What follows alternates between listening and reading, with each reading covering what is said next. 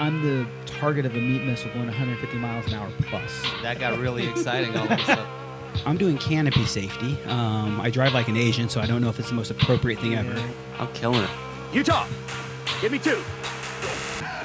You're listening to Gravity Lab Radio, hosted by DJ Marvin and produced by Nicholas Lott.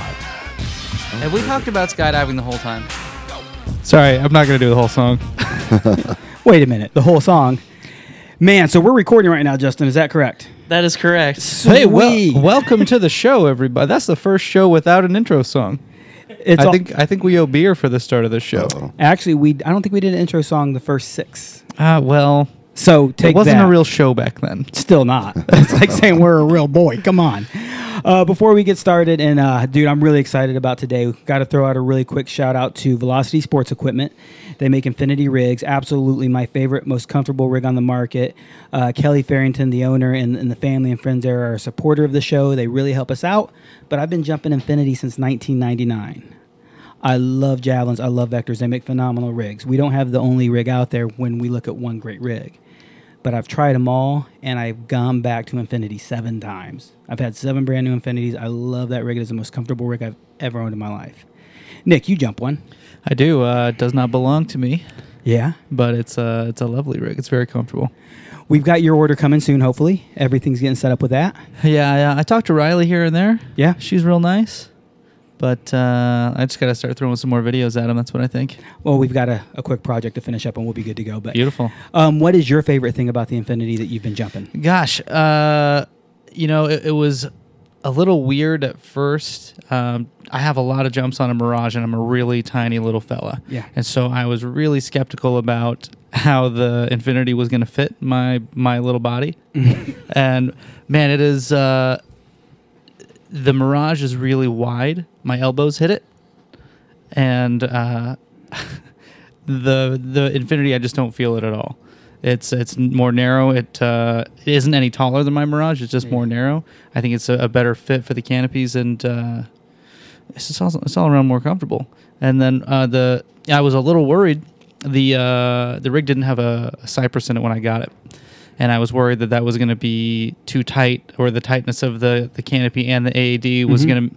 I was worried that the flaps were going to be too tight, that if I had a terminal reserve opening, that the reserve might hesitate on coming out, because with my Mirage, it's a really, really tight fit with the reserve, even when the flaps come open. Yeah. And then I saw how much those flaps come open when the pin comes out, and that worry went right out the window. The 2 of my favorite things you mentioned, a lot of people will look at your standard Infinity and they're really flat against your back and they're wide. But when you're a big dude in the wide rig, it doesn't really matter. But everybody looks and says, I don't like that profile. When you order Infinity, they look at your body size, they look at your body type, they look at your canopy types. And when the smaller size containers, they go to what's called SN, and that's what you're jumping is an SN model. Yeah, Barbie backpack, I think is what they call it. That is actually the backdoor name, Barbie backpack. But the SN is short and narrow, so they squeeze it all together. It makes it thicker, but your rig's already small, so thickness doesn't matter. So if you're looking at Infinity and you don't like the dimensions that you see, realize there are a couple different options. And absolutely the geometry. Kelly is an engineer background. You know Kelly, Jay. Yeah, I know him really well. He's a nerd, and I love Kelly. We've tried to convince him to come on the show, and maybe he will, maybe he won't. But he loves the engineering of it all, and the geometry of those flaps, and making sure everything can get out and a total malfunction is very important to him. And you even got to see some testing in malfunction mode with him. And he takes it serious, doesn't he? It's very serious, no messing around. Yeah. Willing to put my life at stake. Can we talk about that? No, okay, I didn't think so. No. It's we'll play coy. So guys, gals, check out Infinity Rigs. Go to Velocity Sports Equipment, velocityrigs.com. Actually, I'd have to double check that if I could.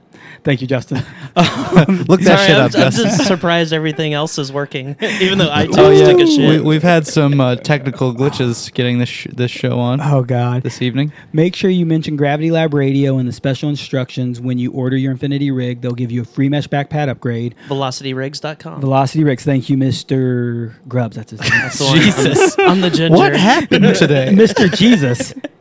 Not even close. Nobody fucks with Jesus. Or hit up Riley, send her an email directly, and mention Gravity Lab Radio. You'll get that free mesh backpack upgrade. Forget all the shenanigans. Let's get real. Mr. Jay Stokes, welcome to the show, sir. Thank you very much. I'm going to really try hard to be respectful and behave myself. Oh. That's probably not going to be much fun. No promise from me, Jay. Jay Stokes is, man, I've said I've had a lot of my favorite guests, and you've made fun of me for that at times. And there is zero doubt in my life, this is a moment I've looked forward to, is to actually sit here with my buddy Jay. We've known each other since, I'd say since 2003. For sure. Is that true? Because I feel like he says that to sound cool. No. The first time we met was in Lake Elsinore, California, at Skydive Lake Elsinore. And he was jumping a rig that said Nitwits on it, of all things. He was on a free fly team. Okay. And the rest, they say, is history. You know, I kind of looked at him and said, boy, he fits his name. Yeah, You know? yeah. Lived It all right worked up there. out. You know, I love the guy from the start. I've seen him mature over time. And, I'm really So happy you're to telling admit me it was worse than this at one point? it was a lot worse Interesting. back in the day. Oh man, worse. I was not the best guy around. I was a train wreck. I really was, man. I moved to California to Indiana, from California to Indiana to stop drinking, to stop partying, to stop being a wreck of a lifestyle. It wasn't horrible, but it was in that direction really, really well. And I had a lot of growing up to do when I moved to Indiana. And Jay, actually, and the reason I'm so excited for you to be here, it really was a mentor to me. I walked in to start working full-time in the sport in 2002, and actually I would track back, that's when we first got to know each other well. I walk into the hangar at Skydive Greensburg in Greensburg, Indiana, and there's this guy who I now call Yoda. He's my master Jedi, man. This guy, I got so much respect for Jay. He's taller than that. Come on. Yoda is. You're right. Oh, wow. I've been saving that. I think you used that today. I did. Yeah, you did. Stole it. About the same height. I saw Jay standing there. I'm like, what are you doing here? He looked up and saw the ugly purple neon orange free fly pants I had on and goes, wait a minute. I was going to ask you the same thing. Yeah, no kidding. And from there, Jay has been involved with every single one of my ratings, from coach, tandem, AFF, stackline, IED, and all my examiner ratings. Yep. Been a huge part. Actually, I served on the board for a short time, and really my mentor and guy who kind of pointed me that direction was Jay. So when I say this is my dude, we all have mentors. This is mine. He's the guy. Yeah. So now you know who to blame. Now, Jay, I got to ask you, man, when did you start skydiving? Actually, jumping out of airplanes in October of 1974. 1974. I was 3 months old. I was negative 12. You said October? Yes. I was 10 months old. All right. So what convinced you? Now, I've heard some of the story, but I want to share it with the world. What convinced you to jump out of an airplane for the first time? Actually, it might sound a little cheesy, but in 1968, I saw a movie called The Green Berets with John Wayne in it, and I was enthralled, and I said, that's what I want to do when I grow up. So when I got a little bit older, I went in the Army and did just that. And, Don't be afraid to drag that mic anywhere you go with you. Cool. You really have to got to swing it speak around. into the mic. It is a pain in the butt. Okay. So you decide, I'm going to go jump out of an airplane. And I did. And the rest, they say, is kind of history. But what's funny about it is, originally I just started off with the military. Mm-hmm. I didn't expect it to go into the civilian side, and it did. And I'm really glad that it happened that way. I'm glad that I started off in the military side and then moved into the civilian side, because back then it was not near as safe as it is today, I'm going to tell you. Not on the civilian side. How many military jumps did you make before you went to civilian? Probably around 250. Oh, wow. So Okay. So you had a lot of experience when you went to the civilian side of the a sport. little bit, yeah. And what but a year? lot of it was round canopies, too. What year did you go civilian to make your first sport jump? My first sport jump was about 2 years after, so 76.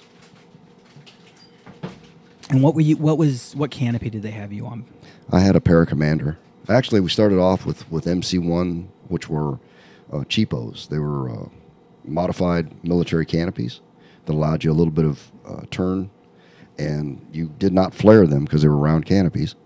And then from there, I got some more experience and went on to a Paracommander, which was a higher speed round parachute. It had supposed to have had a forward speed of about 13 mile per hour, but it didn't. Came down a lot slower, and I used to be able to stand those up. It was pretty easy. So I don't know how they measure a round parachute for the size. In diameter, well, actually, if you measure across the radius, which, what was it, 35 foot? 35 foot across at the lowest part. So that's how they measure them. So is there any sort of calculation for wing loading with a canopy that size? You know what? I never thought about it. I don't think anybody ever did. we all just Just called it big enough. big enough. Perfect. Large, docile, hard to hurt yourself on, right? I mean, so you and a 280-pound dude would be jumping the same main? Not that one. No. Tandem. When Tandem came along, we were jumping square parachutes. Mm-hmm. Now, in the later 70s, around 78, I bought a what was called at the time a Viking Superlight, which is 230 square foot F-111 parachute, and it was one of the first Ram Airs that was really a lightweight type of fabric, and I loved it. It was really a good canopy. How many cells? 7. Okay. So it was reminiscent of the older style clouds, paraplane clouds, and different parachutes that were built with 1.6 ounce ripstop. So they were real super heavy, super thick lines. This was less than 1.1 ounce. It was called F-111 at the time. And how heavy would you say today's Optimum Reserve is? Oh, my God. Compared to that? Yeah. Oh, my God. It was probably twice the weight of an Optimum. So I want to kind of go backwards just a little bit. And I Okay. mean, your story is just so diverse, but I want to kind of get some more of your qualifications for 1 second because you start throwing out numbers. And one of the things that's neat to say is you hold every civilian and military for the U.S. skydiving rating possible. Is that true? That is true. That's true. So you are an AFF instructor. And if you don't mind, tell me what each one of those titles are. Well, I'm an AFF instructor and an examiner for that. I'm a static line instructor and an examiner for that. Tandem instructor and examiner for that. IAD, instructor assisted deployment on the civilian side, instructor for that. Along those same lines, I've worked with all the U.S.-made tandem manufacturers, so I'm certified on all their systems. From the military side, I've been a military freefall instructor since 1980. That's when I got my MFFI number. Military freefall jump master, static line jump master, instructor for that too. Military tandem examiner, so Rigger, master rigger. I'm Rigger a examiner. rigger examiner too. pilot, but not pilot examiner. Right. That's kind of where the buck stops for you. Yeah, it does. I want to keep that on the back burner as like my time off, if you know what I'm saying. I don't want to train anybody on it. I want to just do it, enjoy it. So that's a little bit of that skydiving background. We're going to get to some numbers because those are really the fun part of the show later on. But I say you're one of my mentors. I own a company called the Rating Center, and the Rating Center really was inspired by a man named Jay Stokes who owned a company named Certification Unlimited. Yeah. And actually, I don't know if you know this, but when Valerie and I came up with a name, we played with kind of more of the certification name than anything else. Right. And we just bounced around till we ended up with the Rating Center. I almost called myself Brom. But Certification Unlimited, who is that and what do you guys do? Well, I actually retired from the Army in February of 1998. And when I retired, I went ahead and opened up my own business, which was Certification Unlimited Incorporated. And what it was all about was training people in anything they wanted to be trained in. At the time, I was not an AFF examiner, but at the time I was a course director for everything else. I later became an AFF examiner or course director and started doing that too. But the purpose or gist behind it all was I wanted to be able to travel around, train people and do things that I really wanted to do. Being in the military, I traveled a lot, and continuing to travel was kind of easy for me because I never knew anything different. So enjoying working with different people, different countries. Yeah. And back to that's where my motivation came from. And I don't want to gloss over any of these things, but really one of the neatest stories is yet to come, and I'll tap on it for 1 second. Nick, what's the most jumps you've made in one day? 16. I've made 20, dude. I got you fucking beat. Take that. Beast. Dude, I smoked you. Jay, how many you got? 640. And now I'm going to tell on him. It's 641, but he wouldn't let them count one. I've heard this story. You landed off on one, is that right? I did, because the pilot extended his pattern. I had to use the bathroom. I had to take a leak. So the pilot realized that I was this in the nighttime? back. This was, no, it was about 6 a.m. in the morning. Oh, okay. So it's still dark out. But think about this. For 22 hours, the pilots have been dialed in. When they turn around, when I see 2,100 feet on the altimeter, I can get out of the airplane because we're over the top. We're over the drop zone. One time that I didn't look down, and the safety that was on board that was with me, I had just finished taking a leak. He was capping the bottle. And yeah, you're putting Put it your away. penis away, right? Come Right? on. So I look Who's up. checking the spot? Right? When And I you see got your gear 2,100 in your feet, hand still, and right? I roll out. I roll out, and I open, and I look over, and there's the drop zone way over there.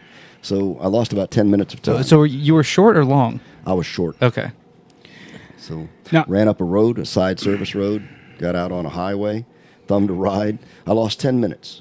So I want to know why you don't count that. What part of it in your mind makes that not a skydive that Didn't hit happened the in drop those zone. 24 hours? It was still a jump. I probably should have counted it, but I think the story officially then was y'all didn't see me land.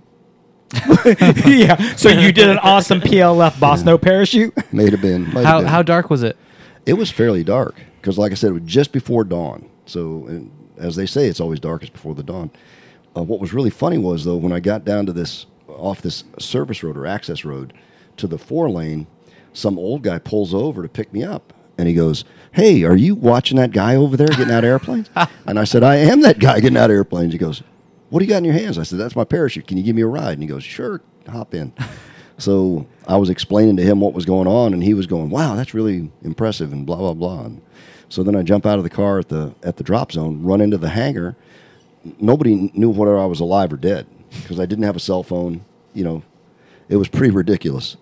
So I ran in, dropped my stuff, said hello to everybody, got another rig on, and got back on the airplane and kept jumping. You know, what are you going to do? So You keep going, man. I'm going to get back. That's just a teaser, guys, because this story is absolutely immense. I want to just polish off a little bit about Jay's history, what got him here. So those are most of your jobs, but you also have a third job, and I like to call you Mr. President. oh, boy. Yeah. A thankless job. Okay. So Jay has actually been on our board of directors for 10 years, 11 years, years. and you served 3 terms as the president. 3 as the president, 1 as the vice president, and 1 as the chairman of the board. And currently you are once again Mr. President. Yeah. Man, if I was asked about any advice, and recently I've been asked about advice for the board of directors, here it is, and it's very simple. People who vote for the board of directors know who these folks are. Who are you voting for? Who are your board of directors? People complain all the fucking time about USPA. Yeah, they do. I put you there. I voted. I wrote your name down, or I checked it off on a ballot. I didn't write it down. I voted for these people. I know who they are. Are you voting for a name you just saw on a paper or your friend told you, or are you doing the research? I will very frankly say there are people on the board who I don't believe belong there, and I won't say any names, but they're not involved in the sport. They're not active. They don't care. One of them, I think, sleeps through board meetings. I'm pretty sure of it. Who the fuck voted these guys in? Yeah. Man, if you don't care, folks, if you stop caring and you stop being invested in our sport, thank you for the service you've given, and step aside because there are a lot of people out there who will do a good job. So know who you're voting for, know who your board of director members are, and then you can complain. And Jay, I do complain to you every now and then. Yeah, you do. And that's okay. Somebody's got to listen. Somebody's got to be there for you. I like to think if you're going to complain to these guys, I like to think I do it very respectfully and very very productively. Hey, this is a problem I see. This is what I think we can do to fix it. And then I move on. Yeah. So a thankless job, man. How many hours a week do you spend as our president? Probably about 20. And you know how much you get paid an hour, Nick? I would bet that's a big fat zero. You've got it. You are on it. Yeah. Man, so when you see guys like Jay, when you see all these other folks who serve on our board, understand that most of them don't put 20 hours a week in, but most of them put some. And they're doing this for free. So either become part of the solution or be thankful and give input to those who have. And Jay, thank you for the 11 years you give. Thanks, sir. Now, how many jumps did you make in a day again? 640. 640. Now, I want to go backwards. Okay. You did that in 2006. Did I get that Yeah, day right? 2006. I want to go back, though, to May 31st, 1995. What's that Okay. date important for? That was when we set the first record at Rayford, North Carolina. And we did 331 jumps in 24 hours. Now, first of all, Rayford, North Carolina, 331 jumps in 24 hours. That's a huge number. That's 4 minutes and 21 seconds per jump. That is. Sure. Even that is such a crazy number to think about. It is. That And fast for... we were using 182 aircraft, small Cessnas, 4-seater Cessnas, and we were just flying one airplane at a time. It was really a very slow process. But Still getting out at 2,100? Getting out at 2,100 feet or 2,000 feet. And So most of these records were set with a BSR of 2,000 feet. yeah. The last one, the BSR basic safety requirement, it was our skydiving regulations. Our rule was then 2,500 feet. Right. But so you got... we wavered it. Yeah. got it wavered. And that was pretty easy. I think you knew enough friends who were willing to waiver it for you. Yeah. I think Maybe a little bit of experience, I guess. I think half of the staff for that event could have waived the BSR form. I'm pretty sure of it. I really am. We had a lot of people out there. Oh man, and I want to get to that here in a second because that number's coming up. But then you do it 2 years later, November 27th, 1997, in Somerton, Arizona. Right. And How many that was 384. 3 minutes and 45 seconds per jump. Dude, I can get in our super fast super caravan. It climbs like a beast. Do a hop and pop and not get out that quickly. I mean that's ridiculous. That's a good time. Are you the only one on these planes? You're the only passenger? On the first couple of times, I was the only one, but then we realized that because it's a joint effort, I needed a safety. Because if something happens to me, if it's the middle of the night and I'm just not really paying attention, I'm going to be in trouble. So we started having a safety on board to make sure that I was cognizant, that I was aware of what was going on. And that was a good move on my part. Because when we did it again, we actually used turbine aircraft. When we did it in 99, we were using a turbine porter.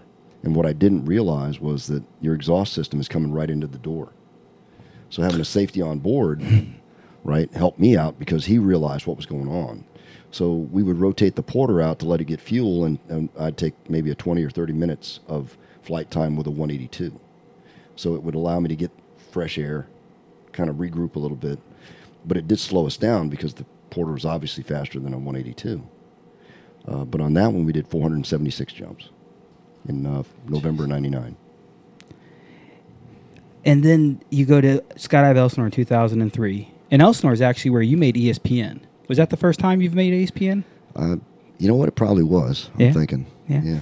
And it was top 10 plays of the day on ESPN. Bigger venue. It was a bigger venue, of course. Yeah.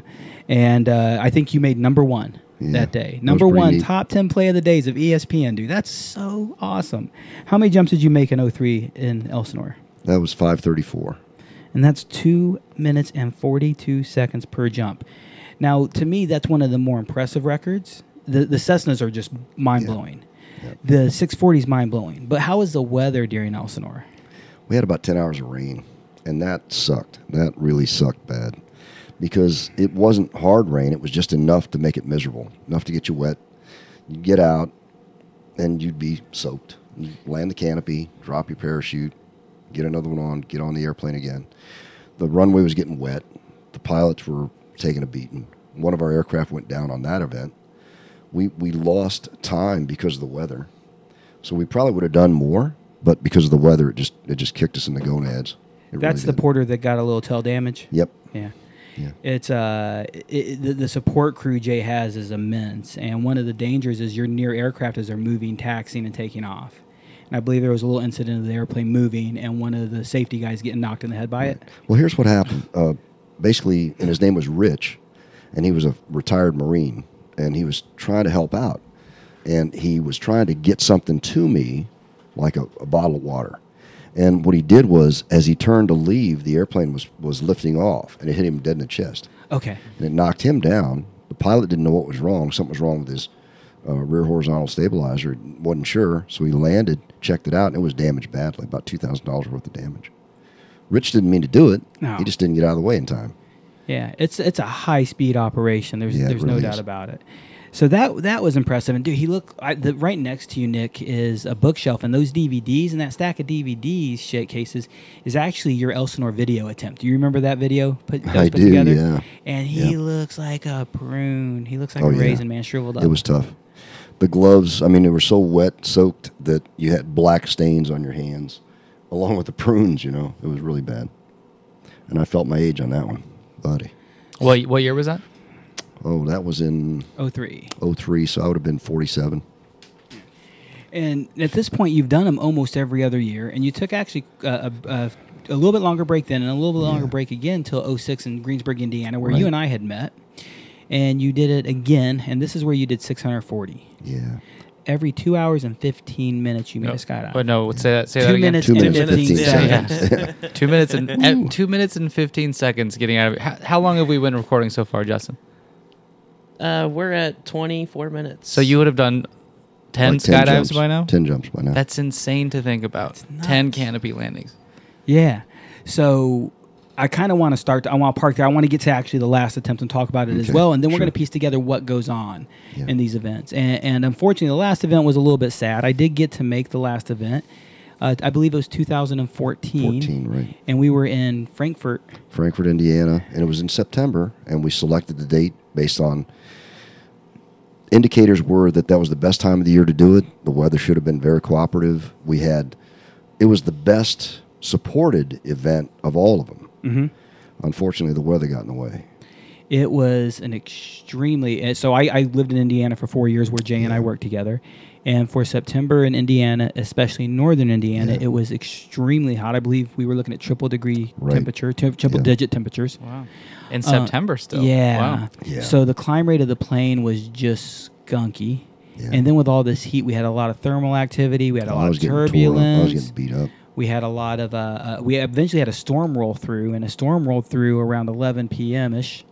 And you might know the time more exactly. Actually, it was closer to 8 p.m. It was Okay. almost 12 hours into the event Okay. was when the storm come in, and we didn't know what was going to happen. What we did know was that when it came, it was going to stay, and it did. It stayed for the rest of the night and on into the next morning. So, and this wasn't just a weak storm. This was like 35-mile-an-hour winds and a lot of rain just pounded us. The stuff we deal with today, or maybe you saw it in Austin as well. Weather was pretty decent in Austin. You know those dark red bands that we I see? I know the ones we've been having the last few weeks. Yeah. It stayed that way for most of the night. Yeah. And when it wasn't that way, it was just cloudy and rainy no matter what. So that one unfortunately got shut down, and our goal was 700. Yep. And I say our goal because, man, there's a team supporting this process. Yeah, huge. It was like 125 people. Like I said, it was the best planned event. But what killed us was the weather. So- We had 5 aircraft. We had 125 people to help. We had 27 rigs. We had everything in place except the weather. That's what we needed. So was the 700 critical would part. bring it to 2 minutes per jump. Is that right? 2:05. 2 minutes and 5 seconds. Wow. I need to shave 10 seconds per jump. So what main are you jumping on this? My normal main was a Spectre, and it would be a 170 or 190 because, again, you're jumping at night, jumping in different conditions. You want to land fairly close to where you want to get on the airplane at. I had quick ejector hardware on the leg straps and on the chest strap so I could get out of the harness really fast. Mm-hmm. Literally just drop it and go. It was also easy to get back on, get on the aircraft. I had my support guy on board the aircraft with oxygen, with water, other things. And, I mean, it was, like I said, it was the best planned event. Unfortunately, the weather just beat us down. Logistically, we were Yeah. ready. No I kidding. want to go back, and you just said a lot of things to me that were very plain English. Yeah. But I've seen these things. So I want to start, let's go back a little bit. We're going to talk about just the equipment. Okay. So Spectre mains, you still jump a Spectre as one of your I mains. do. One of my canopies is a Spectre 190, and I still use that for demonstration jumps and other things. I really love it. Yeah. I love my Spectre 120. I jump a little bit smaller canopy just because I'm crazier than you.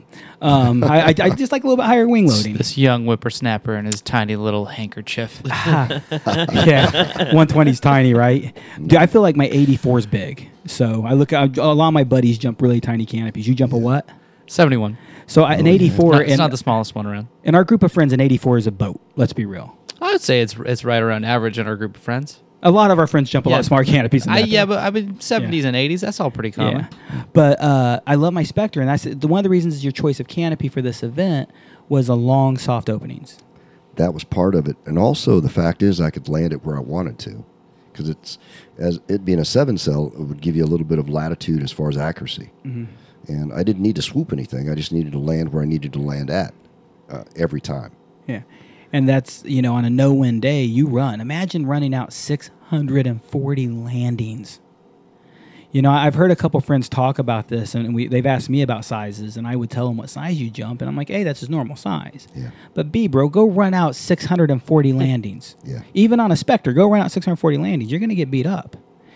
And so smart canopy of choice. But then so you get under canopy, and you want to get down quicker than me.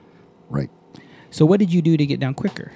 Well, a friend of mine named Roy Fox, who was part of the team that designed the deceleration devices for the space shuttle, right, super guy, he came up with an idea to attach a single line to the number 2 B cascaded line.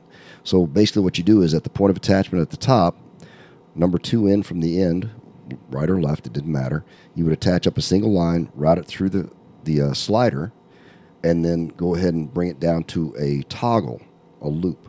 And when you pull that down, it's like you just pulled down the whole right or left side of your parachute, and it's coming out of the sky really fast.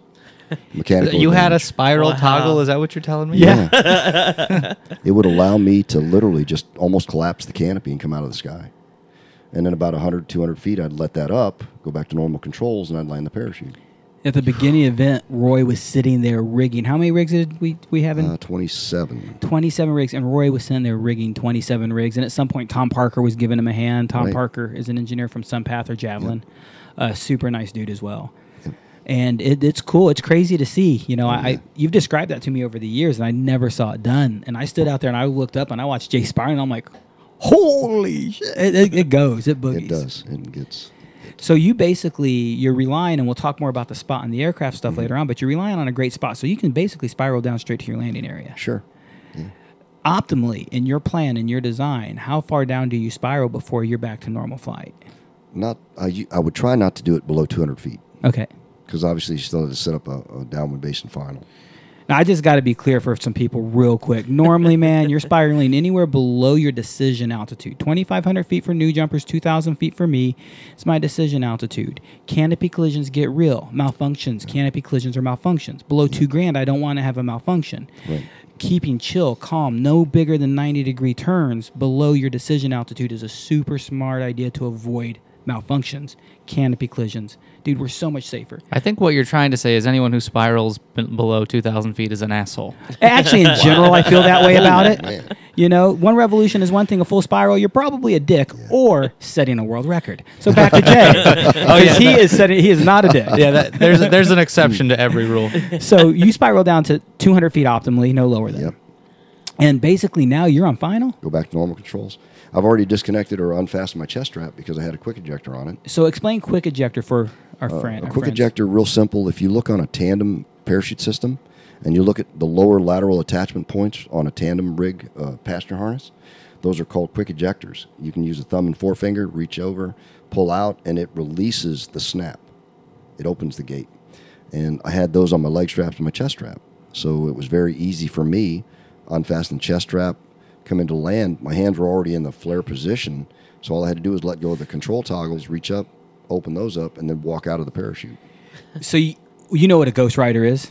Oh, yeah, absolutely. A Ghost Rider is swooping. You drop all the controls. You're swooping and your canopies overhead. No, he had the legit Ghost Rider because there are videos and pictures of dudes holding Jay's harness with him running away and it's still flying. Oh, yeah. It's one of my favorite images in the world. Well, I'll try and work out that as part of my new freestyle. I want to see it. I want to see it. So now you immediately unsnap them. You run up to the next guy or the next gal. Yep, because you have the parachutes as close to the airplane as you can so that you're not running with 25 pounds of stuff on your back. So you get to the point, they throw the rig on, snap the leg straps, hit the chest strap, get on the plane, sit down, a safety on board will hook in a restraint device, and then kind of lay down on you a little bit, and we take off. I'm going to be a little more clear about this because there's only one part of this operation I understand, and that's that guy. He gets thrown in the airplane at you on a wrestling pad. So there's a little box, there's a little stool up there, but there's prop blast coming. There's guys up there blocking the prop blast and a guy helping him in. And it's fair to say you've been tossing the plane a couple times. Yes, I have. And he's been thrown at me. And when he gets tossed in, he's basically getting tossed in the plane belly down sideways, kind of. You didn't catch him? No, and dude. Kiss him on the forehead, tell him everything's going to be okay? No. Fortunately, I wasn't What kind of friend are you? I wasn't in the pee plane, so I didn't have to hold the pee bottle. So I would dive over at the top of him and latch him in. And then with my other hand, I would grab the door and brace just in case I missed because, you know, I'm not perfect. I was just a little bit afraid. And when I got good enough that I felt comfortable, I would then end up with a bottle in my hand of whatever the rotation of bottle was. And I just laid on top of him till about, we were a good few hundred feet off the ground. And he either grabbed the bottle or he didn't. Then you back off and you do a full safety check. You check his chest strap. You check his leg straps. You are his eyes. You are his safety. I mean, really, he's trusting. I don't. Do you actually give yourself a full gear check? I never noticed. I was too busy trying to. I always check help snaps. You. Okay. And I check the pilot sheet. That's pretty much it. Yeah, and we're looking at everything we can, and to the point where when you're hooked in, you can start giving the check when you got comfortable. So many rounds we gave you oxygen. So sometimes I dove over them with an oxygen cup in my hand. Sometimes I dove over them with Ensure. Was that what we were using? Pedialyte. Pedialyte. That was the best way to replace the electrolytes I was losing. And Chris Nunn's plane had the pee bottle. Sucker. I tried to convince the pilot to spill it on him. And now we climb as fast as we can. Yep. Do you know what the rate of climb on that aircraft was? Probably at times we were making a 50-second climb to altitude. Jeez. And we're getting to 2,100 feet in a rocket ship. Yeah. And basically at about, I think, 1,500 feet, if I remember right, I start checking the spot. Yep. And when we get close, a couple hundred feet away, I immediately back up against the bulkhead. I throw my arm with the altimeter, big altimeter on my sleeve against the door, and he looks at the altimeter in the spot, and he gets out when he's ready. You're just there, and then they dive that plane down. Are they still climbing as you're getting out? Yeah, they were basically in that attitude, and as I leave, they go into that attitude because they need to get down. And so you're getting out at 2,100, and the rules say that you're pulling at 2,000. Right. Pack opening. That means that the pilot chute is out, the bridle is extended, and the pack is open, not inflated canopy. So you got to figure that canopy took another couple hundred feet to open. And he pitches right out. There's no doubt in my mind, because I've watched it a shitload of times. He pitches within 100 feet of leaving that airplane. Oh, yeah. I mean, basically, you see you're clear of the tail, and as soon as you know that, he pitches. I'm just imagining how afraid I would be getting out of an airplane at 2,000 feet, because that's super low. I mean, I don't think maybe I've done a jump from 2,500 feet. Okay. Maybe. And that's like on a questionable weather day, like we're going up to see if we can do hop and bobs. Hey, this is all we're getting. You want to get out? And I wasn't going to, ride the plane down. But if you told me right now, hey, we're going to go do hop pops from 2,100 feet, I'd say no thanks. I'll stay on the ground. Was it stressful at all for you getting out that low? No, because again, back in the day, 2,000 feet was pack opening, so getting out low was not a big deal to us back in the day, and it just kind of was a carryover. I've also done base jumps, so not too concerned about that either. But I guess it would unnerve some people just because they're so comfortable. Like you deploying your parachute at 3,500 feet. Yeah, normal That's jump. normal, but it takes 800 feet. Yeah, 700-800 feet. Yeah. Yeah. So you definitely don't want to get out 2,500 feet or 2,100 feet with that canopy, right? I wouldn't like to. No. No, that would be a bad day for you. When it opened. Right. So how long does your Spectre take? About 500 feet. That's not bad. Yeah. And for me, the Spectre, it's not just the length of opening, but it's the consistency of opening. It's very soft, on heading, real easy. I never even collapsed the slider. I wouldn't have to worry about it.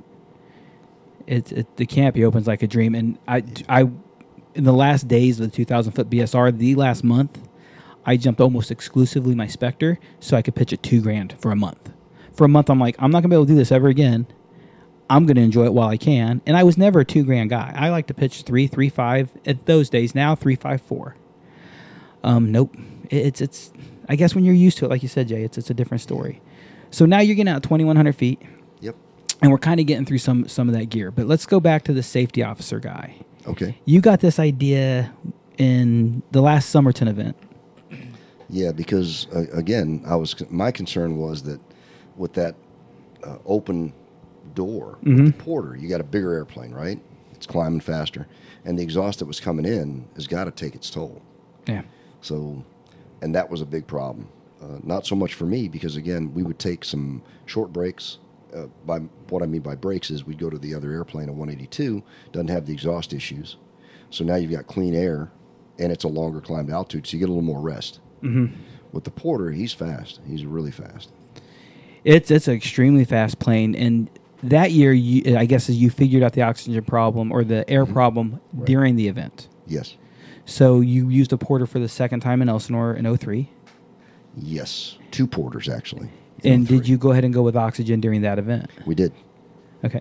Sure did. And how, so even when we got to Greensburg and we were using packs and caravans as well, I believe is what we used there. 2 packs and 1 porter, actually. 1 porter. And we had O2 consoles, small consoles on board all aircraft. How do you think the Super Caravan or the Blackhawk would do with this event? I'm just totally sidetracked now. I got to think that it would be a little slower. I think the Pack is probably the fastest. With 2 people on board, it's probably the fastest to that altitude out of all the other aircraft. Have you tried anything with a super van before? I'm just curious to. We had we did use a Caravan for part of the last one in 2014, only because we had to. We couldn't get another Pack. We wanted 5 airplanes. We got 5 airplanes. Yeah. I think Start helped us out with that one. Was that John or was Yeah, that it was CSC? John. Okay. John Hart owns Start But it was Skydiving. slow. It was really slow. It was a dog. Super slow. Valerie was part of the timekeeping team, record-keeping team, I guess, during Yeah. that event, and she came up to me. She's like, "That thing's horrible. We Yeah. need to change it out." I don't think we talked about how many total jumps you have, unless I missed that. Oh part. no, Oh, I okay. wanted to thank you. I have over 25,300 now. That's insane to me. I feel like, you know, That's only about 500 a year when you think about it. You do the math, it's only 500 a year. I mean, guys today are doing 1,000, 1,400 jumps a year, you know, consistently. Now, they'll hit burnout. They may never see 20,000 because they'll burn out and they'll stop jumping. What keeps me okay with it is because I'm always doing something different. You know, I'm out here this week working with DJ with some candidates that are going to become examiners. Next week, I go back to working with folks on their tandem rating. The week after that, I'm going to France, and I'm going to do a tandem jump with a World War II veteran. After that, I come back, and I'm working for Tactical Air Operations in San Diego on a military contract. So it's always something different. so you mix it up. Yeah, That's and that's the what key. keeps it fresh. All right. So with your 25,000 plus jumps, what's your favorite airplane to jump out of? Ooh, boy. You know, that's a tough question. It really is, because there are different aircraft that have a different meaning. I think one of the neatest airplanes I've ever jumped out of was the C-5 Galaxy, which is I don't even know what that is. shit. it's one of the largest jets in the military inventory.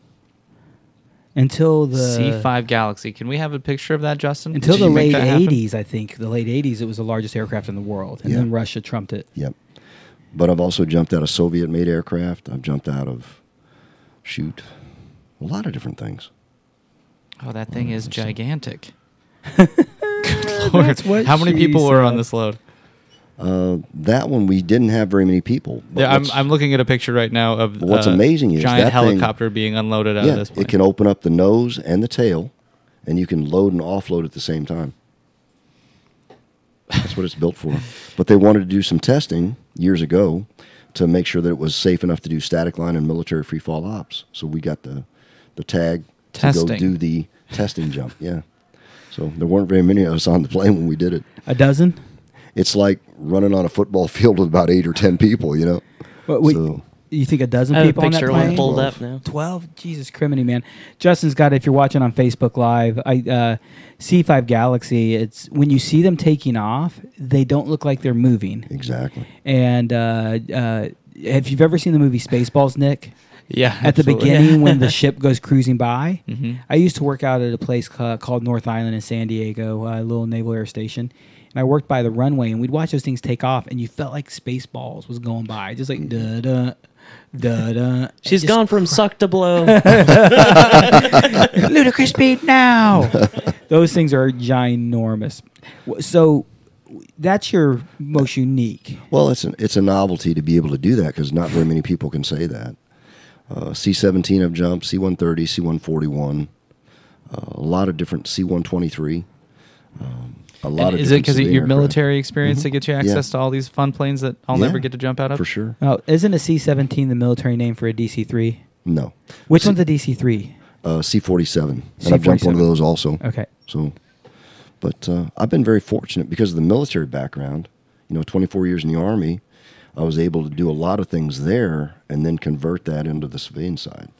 So, I mean, I guess you got to look at it like half my time has been straight military and then the other half has been civilian. So, but it's always been tied into the military in some way, shape, or form. So what percentage of your jumps are military? Today, quite a few because I work as a contractor to train the Navy in military freefall. So I'm doing This is at probably Skydive about- San Diego, yeah? Yeah, I'm probably doing 500 jumps a year, just on the contract. So, and they're considered military jumps. That's a company called TAC Air. Yes, Tactical Air Operations. And Oh, that makes sense. When I was at Skydive San Diego, I couldn't get on load 1 because Right. you guys were on it. That's right. How many people will you send in a load? 16, 8 students and 8 instructors. Even if the military buys the whole plane? Yeah. Oh, okay. So it was working out. I felt like the plane was going pretty light when I saw it. Yeah. You might have seen, they do have other contracts going on with the explosive ordnance disposal units that come out and do some recurrency. So they might have had a lighter plane load, or the Navy parachute team even. They would have been lighter. But our loads are usually fairly full. But And no civilians allowed, right? not on that side, no. yeah. There's a couple. There's a group out that goes to San Marcos and leases out the airplane, Yep. Marine 4th Recon Reserve Unit, and they put commonly 8 people in the aircraft. Actually, you'll meet Gunny Sergeant Allen. He's the active duty guy who will be doing an IRC with him soon. Nice. So That would be super great. nice dude. And you know my heart for Marines. Yep. My dad was, that Nick, a 28-year Marine, and my dad served for our freedom in our country. He actually got drafted during Vietnam. He got home and there was a selective service letter in his mailbox, and he just left it there. And he went to Marine Corps recruiter's office and said, "If I'm going to get drafted, I'm going to pick." And he picked the Marine Corps, which is probably one of the harder thoughts. He could have gone Air Force and made his life easier. Yeah. Did you ever ask your dad why he joined the Marines? He just had a lot of respect for them, the few, the proud, the Marines. There's a little bit of dignity. Marines typically have a very special mentality of the few, the proud, the Marines, and he really liked that. And then he also knew that he had a good shot at Marine Air Wing, and he knew if he would go in the Marine Air Wing that he would probably serve in the Eastern Theater, but not in Vietnam. And lo and behold, he served in Japan. And him and Mark Fields actually knew each other in the Marine Corps, our AMP. So Mark and my dad knew each other just briefly in passing, but when I asked them both each other's name, like, "Oh yeah, I know who that guy is." So if you ever notice, Mark and I have a very special relationship. It's because we really do. I love Mark. Mark's one of my favorite people. He's a blessed man. Did you see him running around with his shirt off the last couple Oh, I days? absolutely saw that. Yeah. Dude, he's a big fella, so you kind of assume he might be a little bit chunky. And he pulls that shirt off, and no, he's just a He's just a big dude. barrel of a Just man. thick fella. He crushed me like a bear. So, and Jay, you worked with our boy Mark in Indiana. Yeah, sure did. Nice guy. Nicest guy you'd ever want to meet.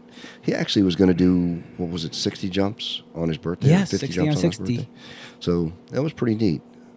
I don't think that I was there for that event, though. Yeah. I don't think I was able to get to it. I wasn't either. I want to go back. I've got so many other questions. And Do you need a beer, Jay? That would be a great thing. What, you're a Corona guy? Yeah, I'm a Corona guy. And if you want any of the scotch, please let us know. But this is definitely one that has a little bit more kerosene to it. You got a bottle opener over there, Mr. DJ? Yes, sir. So I want to kind of go back to the record attempt, and I kind of want to go back to the physical and the emotional abuse that you go through. And part of it is preparing. Some people might think you work out extensively, and that's not necessarily the truth. But part of your preparing is I watched you drink some real weird shit 6 months before these events. You remember what I'm talking about? What was it? Do you remember? Oh, cayenne pepper was in this drink. Oh, yeah, I was doing, I got you. The lemon. Is this the Master Cleanse? It's the Master Cleanse, yeah. Cayenne pepper, molasses, not molasses. It's syrup. It's maple syrup. Yeah, it's maple syrup, grade B or grade A. And, warm water, 8 ounces of water, 2 tablespoons of the syrup, 1/8 of a teaspoon of cayenne pepper, right? And about a half a lemon.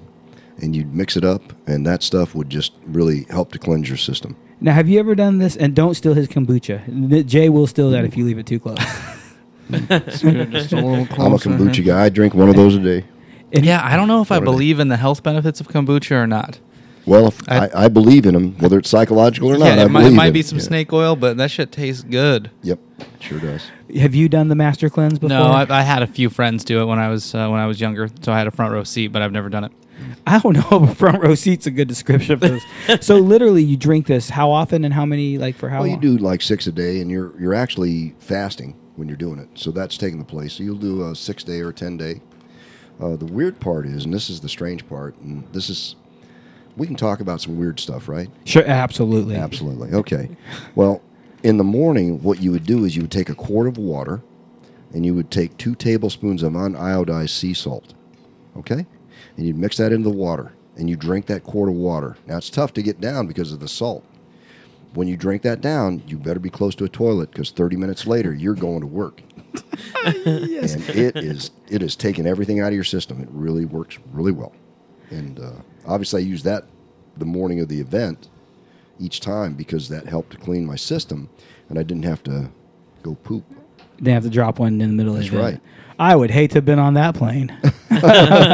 So you're drinking this for 6 days, once a day, that mixture? Yeah, that would be in the morning on an empty stomach, or as close to empty stomach as you can, right? Because you've had food the previous day or whatever. But the 10-day master cleanse was to get everything out of your system. And the uniodized sea salt and water would help to basically scrub your blood. And it works. I mean, it works really well. Man. And then you ass piss salt water 30 minutes later. Is that it right there? Is that a good description? What's that? Ass piss salt water. You bet. Yeah. It definitely works like that. I've always called them piss shits. I took a piss shit. That's about how it felt. Yeah. Man, It's interesting if you chugging salt water, if you've drinking poison, if you've been poisoned, they tell you to chug salt water because it induces vomit. So it's a hard thing to keep down. some of this sounded appealing, all up to the I can't eat for more than 4 hours. Then that really broke my heart. I like eating, and then there's something pleasant about it. Yeah. Now, what else do you do though? What else do you? I mean, 24 hours of being awake is hard enough. Nick and I stayed up till 2 a.m. together a few times recently, and that sucked. Being awake 24 straight hours. But you're doing something. I mean, you're physically employed getting out of an airplane. Every 2 minutes and 10 or 15 seconds, you're leaving. So your adrenaline is up almost all the time. You're not going to get tired because you're in motion. You're in the plane for 50 seconds, so you don't have enough time to take a nap. You're under canopy for 50 seconons. If you take a nap under canopy, good for you. I mean, God bless you. Exactly. We actually, we had a narcoleptic skydiver in Indiana. I did not know that. Remember Sabrina, I believe was her name. She was dating a guy named Kurt. I do remember Sabrina. In fact, her and Kurt both jump over at start. I wouldn't be shocked. Yeah, they were very active. She made weight belts at some point. Yeah. Bob Doherty asked me one day, hey, will you go pick her up? She lives like 30 minutes from you. And I said, yeah, sure, no problem. He goes, now, don't be weirded out by this, but you want to know she's narcoleptic, so she's not allowed to drive. So if she falls asleep randomly in the car, just know she's narcoleptic. Wow. And I looked at Bob. I'm like, what the fuck? How does she skydive? He's like, think about it, dude. Noisy plane, noisy free fall. She doesn't fall asleep during that. Right. But about 5 minutes into the car ride, she's not being rude. She's narcoleptic. Yeah. Wow. And she actually, the whole car ride, never fell asleep. She was very, very nice, very pleasant to deal with. Huh. But that was weird to hear. Narcoleptic skydiver. That just doesn't sound right. Wow. So what else do you do to get ready for this marathon? Actually, I used to run, but then for the last couple of times, I've done bike rides because bicycling is a little bit easier on the joints. So I do 12-mile bike rides 6 days a week, and then I do weight training 4 to 5 days a week. And how long before the event do you start this fitness cycle? 9 months. And then I start tapering off as I get closer to the event. And the week of, what are you doing? Not much. Conserving Not energy. much, yeah. Just trying to relax and trying to get, focused on the task at hand. It really leads to the idea of peak performance. Yeah, it really does. The first man who broke the 4-minute mile, what did he do 3 weeks before he actually broke the 4-minute mile? He went to the mountain and took some chill hikes with his buddies. The week of, he was back down to where he was supposed to be and still didn't do much running until the 3 days before. And that relaxing and giving the body that rest is super important. So now you're in the event. What is the physical hardest part of this? Your knees, your back? You're not really, some of it you're not even thinking about because it's just everything's in motion. So because you're in motion, you don't feel the stresses. When you stop, that's when you start feeling what's gone wrong, like the little aches and pains, or when you hit the edge of the airplane on a hard spot, it clanged your knee and that hurts, or your elbow or whatever. Or on one of my landings, I was coming in and I was actually sliding on both feet, kind of like what I used to do for tandem, and my this foot caught a little bit of a hole and rotated back, so I hyperextended the knee. So little things like that, but you don't feel it until later. Once you stop for any length of time, then you're going to realize real fast what's wrong. So basically, when you say later, you mean most of the time at the end of the event. At the end of the event. Well, like during the Greensburg event, when we were done, somebody else went up. Gene Newsom and some of the guys from Fast Tracks went up and did a big flag jump. But I went in and got a leg massage, 30 minutes, from Richard's wife. Oh, my God, Cindy. that lady. And She's magic. She worked me over, which was great because whether I realize it or not, a lot of blood pools in your legs because of all that activity, those spirals. Everything's going, gravity sucks, right? Mm-hmm. So, and after all those landings and all that time under canopy, her massaging my legs made them feel great. I mean, it was so much better after that. Excuse me. Then I came back out, did the interviews and some other things, and I stayed awake the rest of the day. Dang, so not even 24 hours. Now you're just saying, screw it, let's go for 48. Not exactly. 36. No. What did I do? Well, after the interviews, I did the massage. Mm-hmm. It took 30 minutes while some other things were going on, and I napped at that point because I was so relaxed. When I came out, though, then I did the interviews, talked to people, walked around, did some things, kept moving, and then about 6 p.m. that night, took the family out to dinner. I did not drive. They did. Went out to one of the local places, had some food, came back, 7 o'clock, went to sleep, slept 11 hours, got up, and I was fine. What a fancy place to go out to eat. Yeah. Greensburg, Indiana. I know. Where did you guys go eat? I have to know. I think it was Wings and Rings or whatever. Okay, that place that changed to Where 20 Billy different used to things. work at, yeah. Yeah. Greensburg, Indiana, there's not many choices. Chili's is the big fancy place in town. El Reparo. El Reparo. I still have an El Reparo shirt. I actually wow. got one from one of the kids. We worked there. We worked out at an exchange. Chili's is a five-star restaurant. In Greensburg In it is. Greensburg it is. And in that restaurant, that Mexican No doubt. restaurant, what did we say the name of it was again? El Reparo. They actually have no cockroaches. There's a picture of me that hangs in the front. Prevents any of them from coming in. I took the owner on a tandem skydive. Yep. And I took the owner and then this little server kid. I forget his name right now, but he used to give us shit. He would walk up with your food and he would tell you everything wrong that you did in order. And he would put the right thing down, but he messed with us so bad. Yeah. So bad. And when it was time for him to do a tandem, I got to take him on a jump. I said, hey, you said you want to do flips? He goes, no, I do not want to do flips. All right, cool, we're going to do flips. And the whole ride up, I told him we're going to do flips. And he kept arguing. And actually, what I did is I left, set the drogue, and did a 360 on the hill, which feels like a flip to a student. You know, Oh, think yeah, about that. for sure. Right here, and you just do a 360. You did a flip to them. Students to this day who argue I want to flip, I stop arguing after 2 times. Yeah. I'll see what I can do, but you can't tell my boss I might get in trouble. And then I go out, I set the drogue, and I do a 360 on the hill, and they're like, oh, I did a flip. I'm like, good for you. One guy called me out, goes, we did a 360. I'm like, okay, you're right. Good for you. You noticed. You're worn out, you're tired. Sorry, I get distracted. You're not tired. So no physical wear and tear, really. Well, my knee did hurt because I did hyperextend it. I did get it checked out. Wasn't damaged or anything, but it sure didn't feel very good.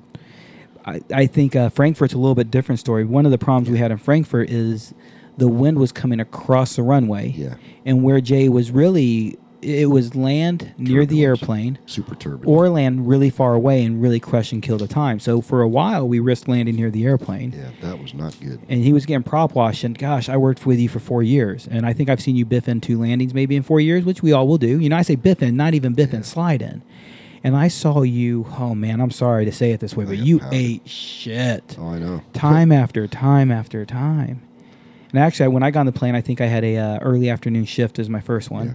You asked me what the hell was going on, and I said, dude, so in that event, you were feeling it. Yeah.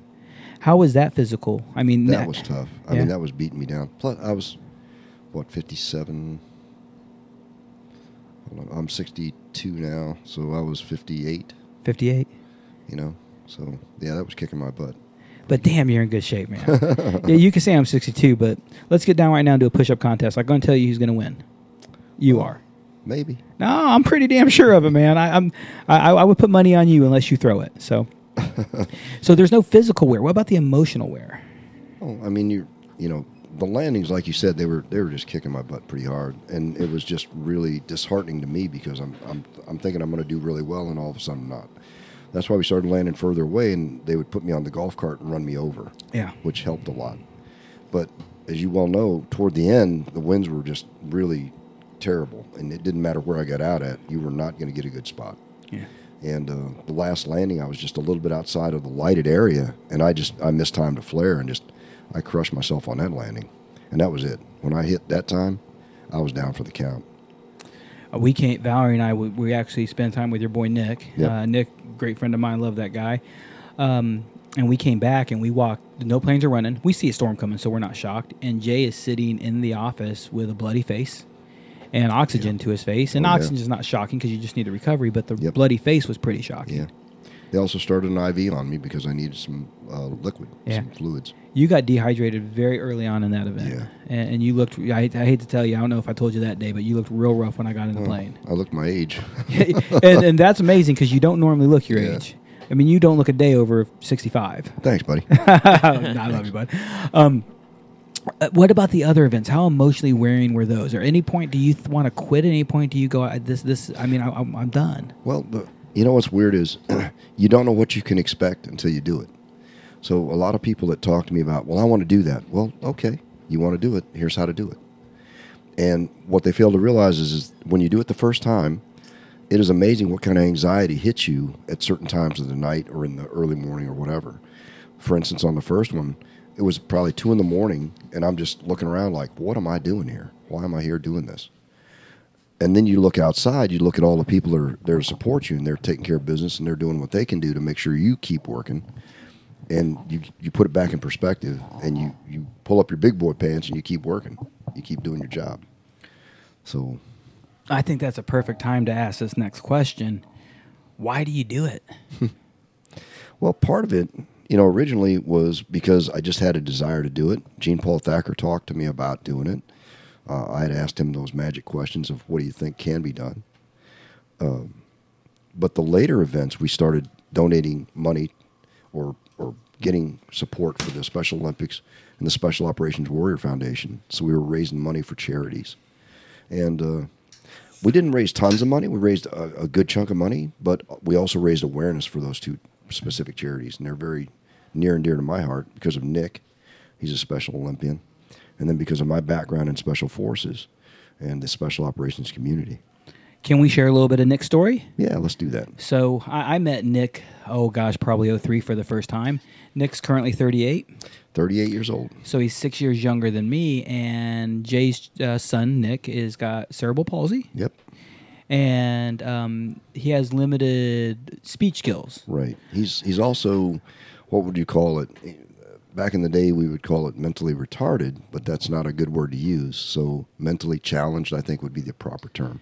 And I also don't, personally, I wouldn't even go with mentally retarded because he's sharp. Yeah, he actually is. People are very impatient with Nick because Nick can't communicate to us. Right. But he understands everything we're saying. He does. Jay and I are sitting here having a conversation one night in front of the TV, and we put on ESPN for Nick, and he's not really throwing things at us. He's grabbing our attention to show us the Michigan score. Yep. And it's not the video. It's the ticker at the bottom, and it's the Michigan score, and he's a huge Michigan college football fan.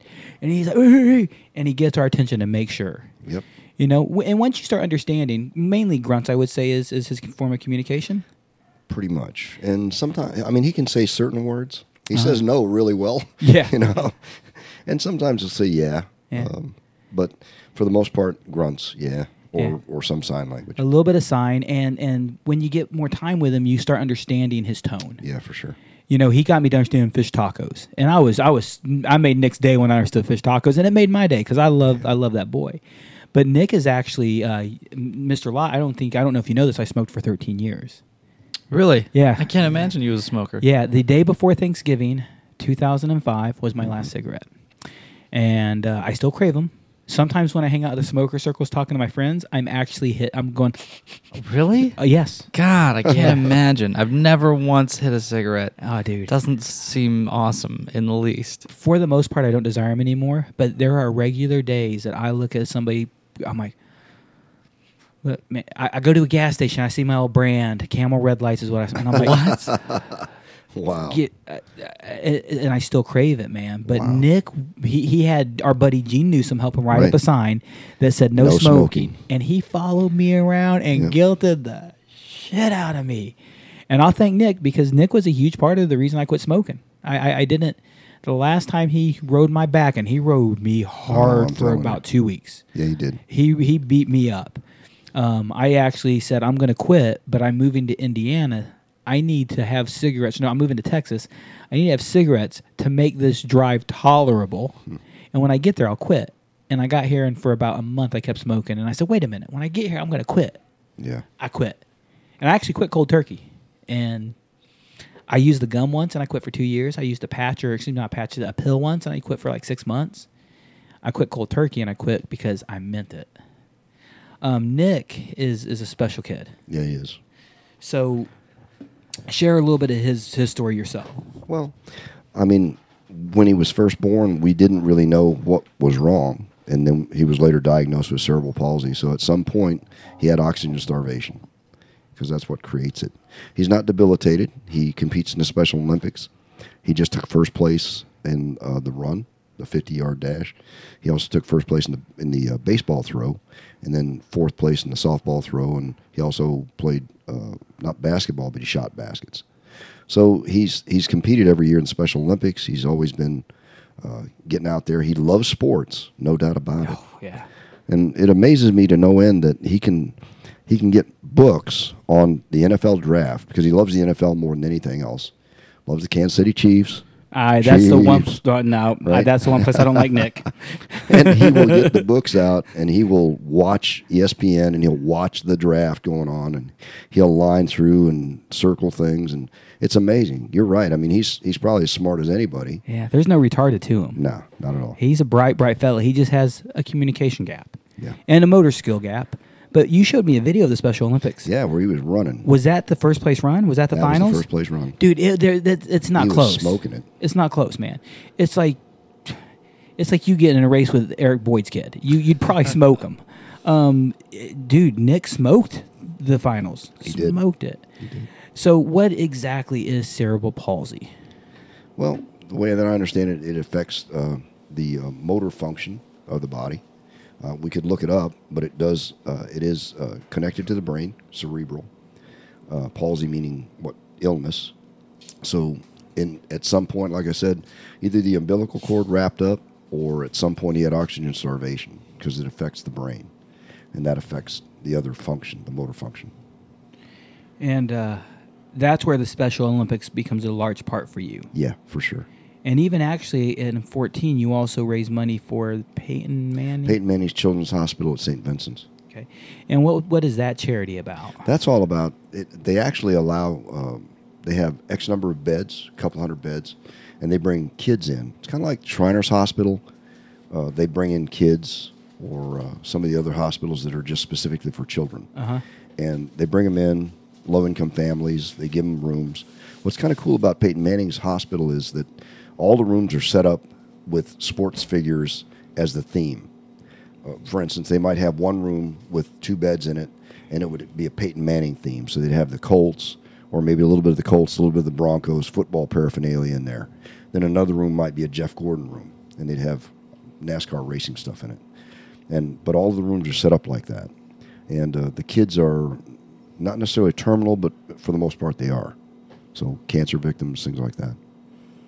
And that's one thing that maybe why you were attracted to me and maybe why you picked me up as a mentee is you've always had a soft heart for people who need extra help.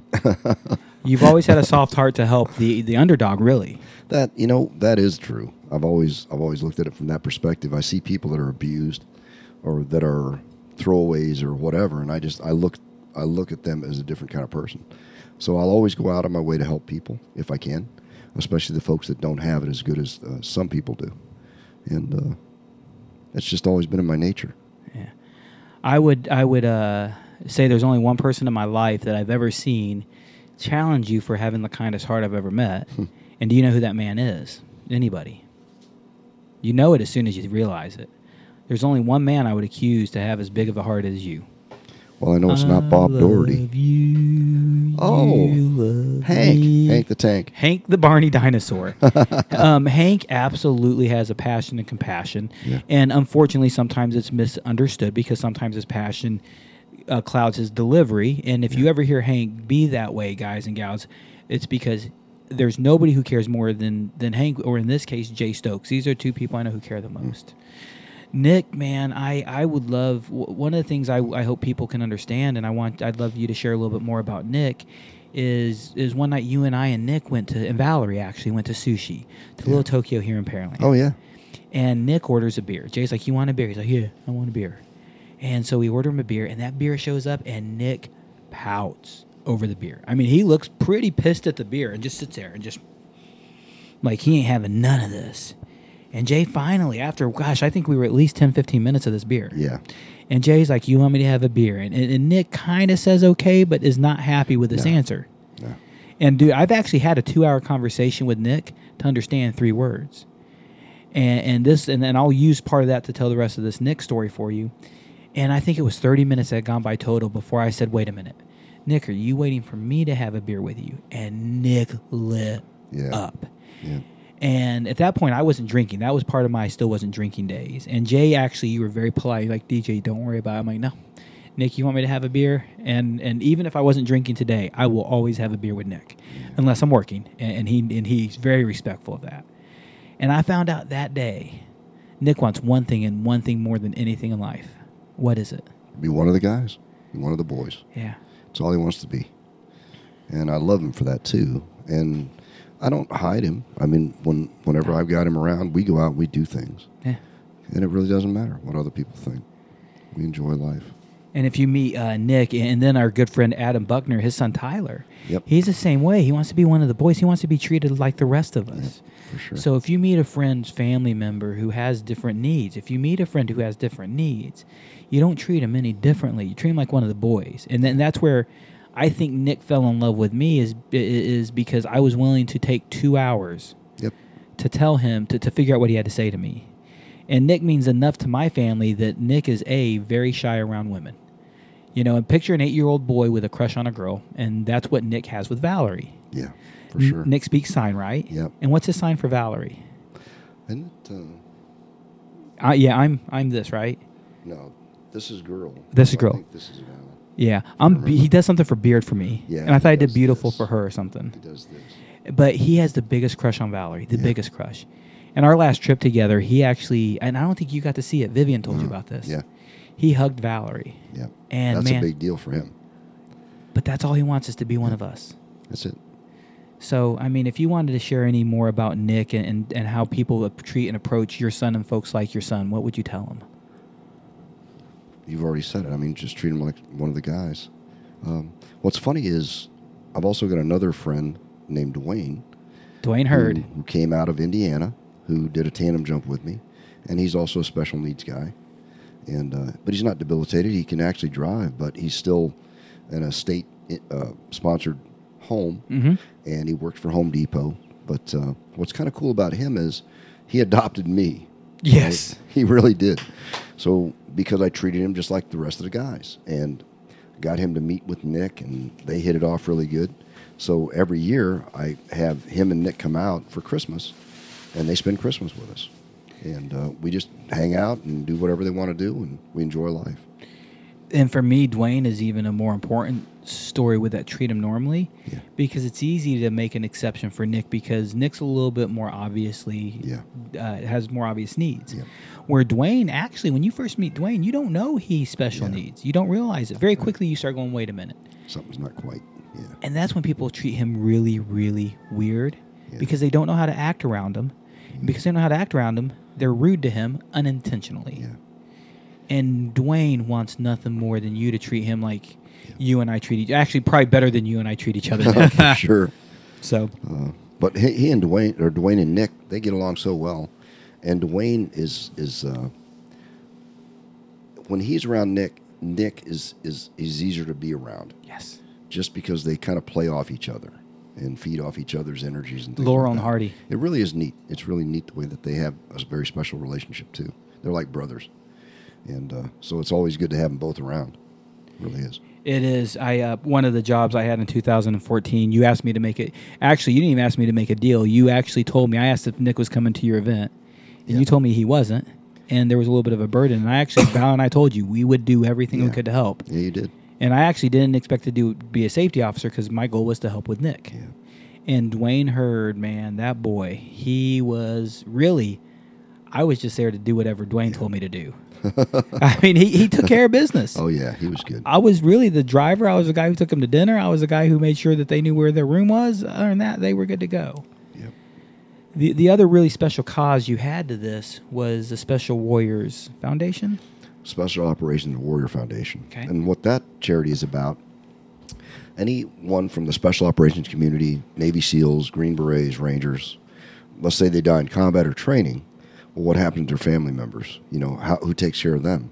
So their organization actually provides funding for follow-ups to the family members that are survivors. Things like college, things like just basic needs or requirements.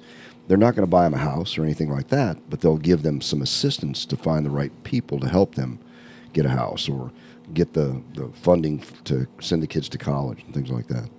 So it's a pretty neat organization. And what's really funny is if you look at organizations across the board, and I'm gonna take a little bit of a shot at the Wounded Warrior Foundation, and here's why.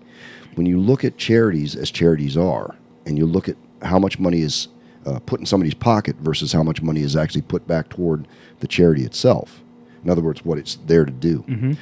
The Special Operations Warrior Foundation gets a B+, because almost all of their money goes back where it should be, and that's where it needs to be, right? Taking care of the members that they're dedicated to do. The Wounded Warrior Foundation gets a D. Why? Because they spend so much money to do nothing. And they put so much money in people's pockets to do nothing. They don't really give back to the folks that need it or earned it or deserve it. They really don't.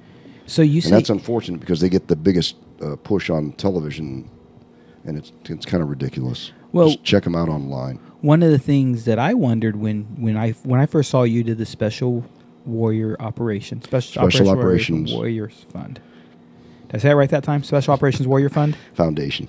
Special Operations Warrior Foundation. I want to make sure I remember this right for once in my life. Okay. Special Operations Warrior Foundation. I wondered why you didn't do the other one, and you explained that to me those days. Yeah. Now, how do I know they get a B+? Is that a number you've given them? No, that's assigned to them by folks that actually look at the charities for what they are. I'll tell you something else. Susan G. Komen, they get a D. Yeah. Justin, 65% of what goes to Susan G. Komen goes in somebody's pocket. It doesn't go for cancer research. Yeah. So you gotta kind of look at the charities for what they are and do a little research. I want to do a couple of things here real quick. And one of them, do you know the name of the company or website that scores these? No. You could Google it or look it up. So, Mr. Grubbs, I already see him going that magic Yeah, way, he's and please going find down that out. that And I actually wanted to bring that up as guys, gals, when you're supporting special groups or interest groups like Goodwill, look at what the CEOs make. Look at what the people on the board are getting paid. It's one of the things I hate about Goodwill. So many people give to Goodwill. They're just making money of all the free shit. Yeah. Now, it brings me to one of my favorite current groups. And Nick, you know who I'm going with right now. Who's one of my favorites? Oh, I'm sure you're going to give a shout out to Jump for the Rose. Jump for the Rose is, first of all, a skydiving organization, and you know Marion Sparks. I do know her very well. And a very blessed lady. I don't know if you know, I got to teach her how to skydive. That is so cool. She is one of my, I think you'd say your proudest moments are the people you train, not the things you've done. And Marion Sparks is man, she is, she gives back so much. And Jump for the Rose gives 100% of what they do. Their whole staff is voluntary. They give everything back to the Rose. And the Rose is not only a breast cancer group, but they don't do research, which I think is important, but they do cure. Yeah. If you need a mammogram in the Houston area and you don't have health insurance, go check out The Rose, therose.org. Ladies, guys, if you know a lady who needs help, check out The Rose. The Rose is a large nonprofit, and I would be curious to how they score. Knowing Dorothy, the founder, and one of the doctors there, I'm positive their money dominantly goes back to helping ladies survive breast cancer. So go to jumpfortherose.org and go to The Rose and check them out. And right now, Nick, do you know what Jump for the Rose is doing? I just saw that beautiful Jeep that they're raffling off. I got to put together some video for him for that. You've got a good shot of it, so you tell me what that Jeep is. Gosh, I don't remember what it is. Patriot? I believe so. Yes. I could probably pull up the 2.5 minutes of video I have of that Jeep and see exactly what it is. It's a Jeep Patriot, I believe, and they're raffling off 500 tickets at $100 a pop. Wow. So basically, you have a 1 in 500 chance to win a brand new Jeep. You have to pay tax, title, and License. Thank you. Oh, wow. Tax, title, and license. You should know that because you just got a new did car. 2 days ago. Yeah. Yeah. So you know how fast my car is? His new car is way faster. So Yeah, What not do you- even what not do you even have? close. yeah, I got a 435 horse car. He has a 707 horse car. So Really? yeah. You wanna- it's in the My driveway. God. yeah, it's the same color too. Yeah. It is. It's red velvet pearl. It's a Jeep. Red Velvet Pearl. It's a Jeep Cherokee. It's a Jeep Grand Cherokee with a Hellcat engine in it. Wow. So 1 in 500 chance to win this Jeep for $100. And our good buddy Clark It Shores. is a 2016 Jeep Patriot. And can you tell me the name of the group? Moore Chrysler Deep Dodge Ram in Slesby. And Clark Shores is donated this. So 100% of the proceeds are going to go. So we're going to raise $50,000. Marion Sparks has raised $157,000 for the Rose. Wow. $157,000 is an impressive number. She's going to raise $50,000 thanks to this dealership. Great. More just in that, and we just raised what $4,000 ish on a rig that they just raffled off. It's ballpark. I think that with the crawfish boil we had raised up to that. So check out jumpfortherose.org. They're not a sponsor of ours. They're not an advertiser of ours. They have nothing to do with the show. I just firmly believe in that lady, and I think you would say the same. I want to kind of lead this into the last conversation, and I didn't realize I would have this. I didn't realize this would be a thought process to me tonight until it came to me. Here we go. And you have more than once in your life suggested that I would be capable of a 24-hour record attempt. I know you would, but you have to decide to do it. And I don't disbelieve you that I'm capable. My good friend Nick Lott has also helped me understand better that I'm capable of whatever I choose to do. And I don't want to do it. Okay. But I have a friend who I think is very capable of doing it and hates himself enough that he would do it. And I have a person that we should talk into doing it.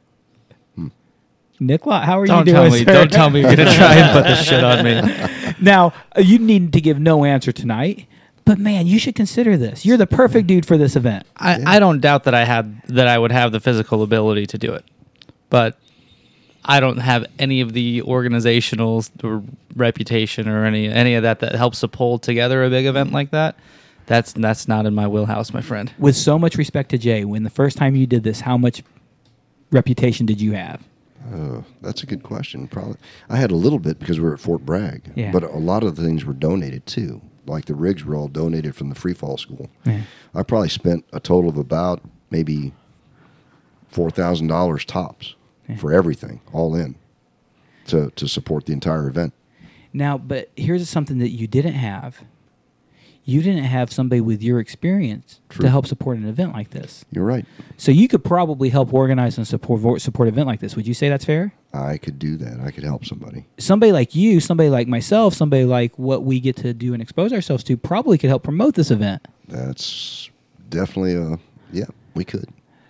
Digest that one day. I will say for sure, 100%. If you make this happen, and all I had to do was show up and make 700 skydives, Away you go. all right. We need to have. But there's a lot of work between this There and really that. is, yeah. You're right about that. We will take this conversation a little bit further. We could do it right now, but I don't think this is the right time and right place. But Jay, I don't want to step on anyone's toes and assume that I'm the person for that job. I think that's someone who Mr. Stokes would have to elect to the position. You got to have a desire to do it. That's key. I mean, a lot of people say they want to do it or would like to do it, but nobody is out there banging down the door saying, "Hey, I have the real desire to do it." Because if they had the desire, they'd make it happen. What would make this worth it to you to do? Raising something for somebody? Sure, raise money, do it just for. I would do it just to do it. I mean, How about how about Jump for the Rose? Sure. That would be pretty cool. So you need a location, you need a time frame, you need equipment. some sponsorship would be easy enough to get a hold of. So let's just figure this moment out Is this for really now. getting pinned on me right now? Is this really Pretty what's sure happening? it is, Let's yeah. figure this out right now. I'm going to ask a few easy questions, and then we'll just say this is, are you willing to consider, A, helping organize and figure this out with you and I tag teaming that? I would be willing to help. Okay. What is happening? Nick, if we could help support this, would you be willing to consider this possibility? Yeah, absolutely, 100%. Cool. There's way too much to talk about in the time we have Yeah, left. for sure. Let's consider this conversation later on. And guys and gals, I'll tell you one thing right now. This may never, ever happen. There's a lot of bullshit that's been talked about on this show. Assholes with microphones is commonly what I hashtag. Yeah, how much as. how much of that scotch do you have in you right now? Oh, dude, half a glass. I took a very light load tonight. It's I've been in a little bit of a learning brain mode this week, so I'm really trying to take it easy on my mind. So no, half a glass. We'll talk about this later on, and so I really want to kind of wrap this up. And Nick, We've still got 15 minutes. oh, Here. we've got a lot more. So this last section is or more. We've got a half an hour because we started late. Yeah, 'cause we're going overtime. we broke whatever. windows. We broke windows. I want to not say wrap it up, but there's one more topic I want to cover for a little bit, and we're not going to go too far in the world of ratings because next Thursday night, a good friend of mine, who will be a brand new coach examiner, and who's about to be our newest coach examiner. His name is Christopher. Is that really his name? What's his name? Are you Come guys on. not talking about Chris Fudala? Is that what's- Charis Toffer. Charis Toffer. Why? Balake. Oh, it's like that. We watched a TV show on, what was it, YouTube, right? It was Key and Peele. Yes. Oh, is this a I part love two? that one. Funny. Is this a part two of that same? So Same there is a bit? part 2 to that bit, but Yeah. there's no Charis Toffer. So Jay has never seen the Balake and Aaron skit Got it. until last night. And one That of our was hilarious. candidates is a guy named Blake. Blake is from Skydive Spaceland Dallas. And so we call him Balake all the time. And so Jay saw that skit. So this morning, Chris turned into Charis Toffer.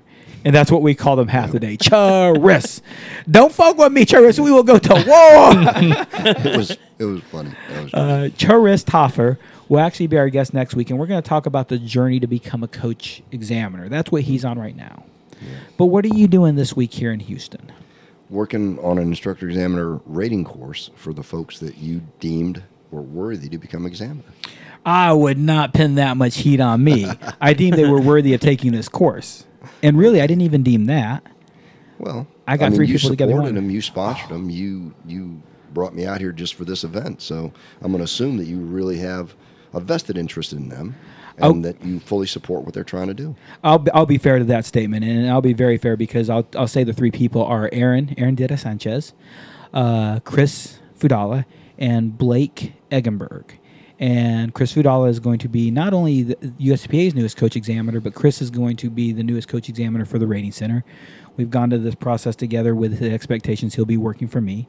I don't support him. I encourage him. That's beyond support in my book. Chris has done a phenomenal job. And, Nick, you've worked very closely with Chris, and he's grown the fuck up. He really has, and he's recently started shooting video for us, and it's nice to see. I guess the attitude of someone and their approach to doing something new, when you can tell that they have practice with refining, their craft in another way, that there's just a different approach that they have to it than someone who's totally brand new, who hasn't honed a craft like that. And Chris definitely has that, where you can tell he takes criticism very well and takes it very seriously. He listens, and you can just tell he's very present with what's going on. I want to ask both of you guys a question about that. It's a very important thing to myself. Stephen Boyd and I have constant conversations about Chris, for example. How important do you think it is that when you give me criticism, I make excuses or reasons why I behave the way I do, or I just say, regardless of the reason, thank you and move forward? How important is that to your personal development and growth each? Well, no one likes to hear an excuse, right? We'd much rather say, I would much rather hear you say, you know what, point well taken, let me see what I can do to fix it or move forward and improve. To me, that's the best option. To me, that's the best thing you can tell me. I hate excuses. Now, when it comes to your own personal growth, I've worked with you enough, and really, You've always been a leader within the groups we've been in, so it's rare that you get the criticism. But yeah, I've seen you take criticism, and I've never once seen you make an excuse for it. You say, you don't say these exact words, but your attitude is, thank you, I'll move forward with this information and better myself. How important, I mean, is when you make an excuse or you give a reason, do you think that hinders that growth? Or why? What? Part of me believes that it's a weakness. It's our weakness. We try to... Get up on that microphone again. Okay. Part of it is I think that we find a weakness. And what I mean by that is this. If I make an excuse for something I've done, or I say, well, it's a legitimate excuse, well, that there really probably isn't one. The fact is, things happen for a reason. They always do. Now, I got to say this. I was doing a demo jump. Here's an example. I'm doing a demo jump into, where was it at? The LA Coliseum. And I'm supposed to be jumping smoke. Well, I didn't rig the smoke. It was rigged by somebody else, who shall remain nameless. But when I lowered the smoke, one of the canisters came off, and it went to the ground. Now, that was a potential for a fire hazard and a lot of other things, right? So it went to the ground. Nothing I could do about it. I landed, collected up my stuff, moved off the field. All of a sudden, we get visited by the fire marshal. Well, instead of throwing somebody else under the bus, I said, I'm the one that jumped it, so I'm the responsible party. What I figured would happen, though, is the guy that actually rigged it, who didn't rig it properly, would have done just that, too. They would have stepped up and said, hey, you know what? This is on me. Mm-hmm. Didn't do that at all. Tried to play it low and just kind of get out of there without anything. So I don't care for people like that, and I never will. So I'm not going to make an excuse for something. I'll take my lumps, as it were, and I'll move on. But in the grand scheme of things, too, I believe in karma. And if I do the right thing, whatever the right thing is at the time, then I'll probably be fine later. So that's kind of how I feel. But I do not like people that cannot stand up and take responsibility for their own actions. They want to blame somebody else. I got no time for that. How important is that to you, to your own personal development, Mr. P? Oh, to me? Yeah. Like, how are you asking how I approach it when someone says I've done a thing? No, to your own development. Like the fact that you're also the man who, if I give you grief about something, and I say give you grief, I give you constructive criticism, you'll take it. You might not like it. You'll digest it. Oh yeah, I absolutely don't like it. It stings, right? And I think that's I strive to do a good job in any area that I can, because I hate that feeling so much. The feeling of knowing, like, hearing someone say a thing, you can try and make that excuse. You can, but any rational person, any reasonable person who is, able to look at themselves objectively to any degree, you're going to realize that there's probably some truth in any criticism that somebody gives you. And so maybe that's a part of why it stings a little bit. But I find the more that I apply myself to things and the more I strive to do a good job, the better things turn out, and the less I have to deal with that sting, that feeling that I just don't like. But almost every area in my life that I can think that I excel, that I do well, I can connect that drive, that skill set, whatever you want to call it, back to a moment of someone who I respect calling me out on that very thing. And it's like, oh yeah, well, don't want to feel that ever again. so I guess that's how I deal with it. I think this might be redundant. I've probably said this before on the podcast, and Nick, I know you've heard me say it. I was taught by a guy named Clarence Sexton that if anybody ever says anything that offends you, if anybody says anything that hurts your feelings, immediately stop and don't say a word. Digest it. It hurt your feelings probably because there was some truth to it, and the part that hurt the most was the truth of it. So stop and digest and respond the next day. Because in that time, you'll either have a intelligent, good, smart statement to make, or you'll realize the truth of his statement, and you'll better yourself for it because you said it. I don't want that hurt again.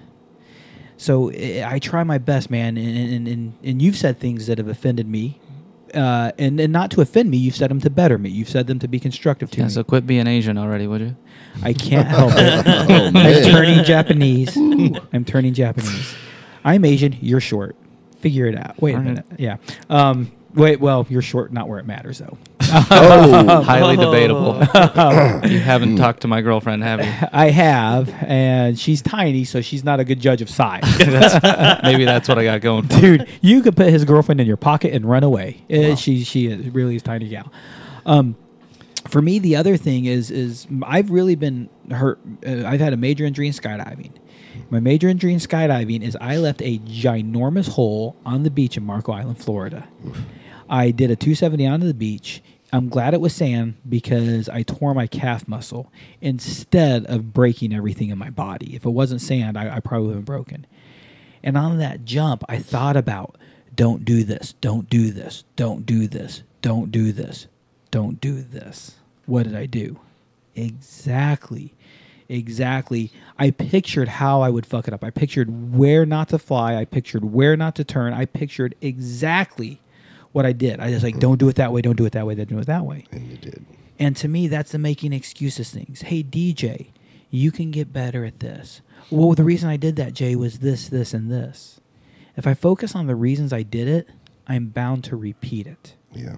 If instead I focus on what you told me to fix it, I'm more likely to be successful. And really that goes kind of to the sports psychology and adult education principles we teach every day of our lives. So I really hope, I don't know how we got on that tangent, but I really hope that it's a life lesson that's really been valuable to me. So the instructor examiner rating course is what you're doing. Yep. I'm very proud of Chris Fudala. I'm sorry, Yep. I have to make. For sure. I threw him on a bus. I said I did not give them my gold, but I did. Erin is going to be the newest tandem examiner for the Rating Center. She has a couple other things to do. They're very minor. The Rating Center will be offering tandem courses in Spanish, and we'll be sending her down to various countries in Latin America to help support our Latin brothers and sisters who don't always have easy access to courses. We want to send a native to make life easier for them. She is the first female UPT tandem examiner. Mexican. Okay. Yes, How I'm about sorry. that? Yeah, and that's from Tom Noonan. Yeah. She's the first Mexican. I don't know what I said. A second ago. Angie Aragon. Is the first. No, I didn't mean. I meant to put another title to that. Yeah. The first Mexican female tandem examiner, and then the third guy is Blake Eggenberg, who I recently got to meet, and I spied on this kid for a week. I was at Skydive Spaceland Dallas. He's a lead tandem instructor. I know this is his goal. And for a week, I didn't watch him to see if I thought he could be a tandem examiner. Yeah. I watched him to see if I think he could be a tandem examiner for the Rating Center. And y'all know me. I believe people are good tandem examiners, and I still won't hire them. And I believe you feel the same about Certifications Unlimited. Of course. And I am, all three of these folks are coming into the fold of the Rating Center. So I endorse them. So you're here running a course with three wonderful people. What the fuck are we doing this week? Enjoying life as we know it. It's kind of easy in a lot of ways because they're switched on. They're prepared. They know what's required, and they're motivated. They really are, and they're all doing really well. They're very good to take. I wouldn't call it criticism, but to take their debriefing accordingly. Just like today when we were videoing their training sessions, and then we showed them their videos.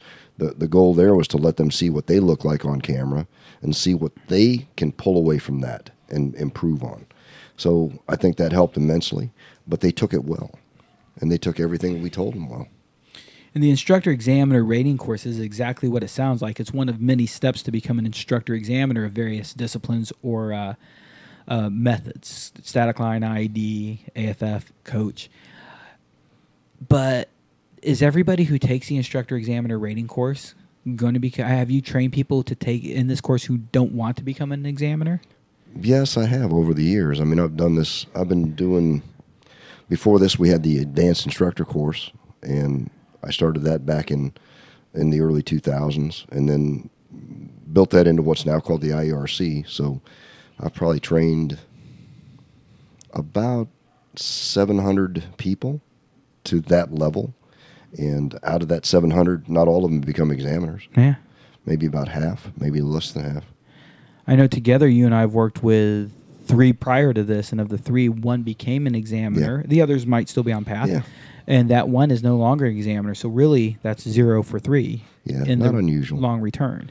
It's a thankless job. Yeah. It really is. I mean, you're making sure that the next generation is trained properly, and that they're prepared to train other people. So what do we call it? We're living vicariously through our children, right? Yeah. the folks that we train, that we put our stamp of approval on, are representing us. So we got to make sure that they're well trained and they're able to do their job in the future. I want to put this in a lightly bit of different terms Sure. than you just did. Justin, that's your granddaddy. Because who's your daddy? and really, I Go weird. I taught Yeah, that was Justin. a little weird. Justin is trained through the Rating Center as a coach and an AFF instructor. Okay. And so you kind of can see where I've come from now. Yeah. Yeah. So that's your grandson. Congratulations. He's redheaded. He's a redheaded step grandson. Red State. Yeah. Don't hit him. With a Jeep. What's up, my ginger? Would you recommend that somebody like Justin, who's an instructor, and I say just an instructor, that's not a fair word because, my God, bud, you worked super hard and you earned your rating. You got your butt whooped and you fought every way bit forward and you did a good job. So not just an instructor, a man who's earned that rating. Would you recommend a guy like him take an IERC one day just for fun? It would do good for him, because it's not just about learning to run a course. It's not just about learning to be an examiner. It's also learning about other things that are on the periphery. You're going to be better served. You're going to be better for that experience. So just attending the program helps you be a better instructor for sure. And I'll give an example because I'm sitting in the back of the room right now I threw a marker at you actually the other day. Yeah, you did. We're at the end of day 2, and in the first 2 days, we've actually talked to zero about how to conduct a course. Right. We've talked a lot about facilitating learning. Yep. We've talked a lot about Adult education, about skill analysis, and a lot Leadership. of other things. Leadership, situational leadership specifically, and and how to present. But we haven't actually talked at all about how to run that actual course. We're going to do that tomorrow. I think it's the most unfair but easiest description. It is a coach course on steroids with human growth hormones injected inside TRT, testosterone replacement therapy. I mean, it really is that next level coach course. Yeah, for sure. So I highly recommend it. This is my, I guess, officially 3rd time because I took the AIC, the predecessor to Right. the IRC. Right. And then this is my 2nd one to sit through. And I can earnestly say I haven't gained as much, but I do a lot of my homework every day anyways, and I still have gained a lot. I still, and for me, a lot of it is, man, I forgot about that, or man, I could use that more, or man, it's a good reminder.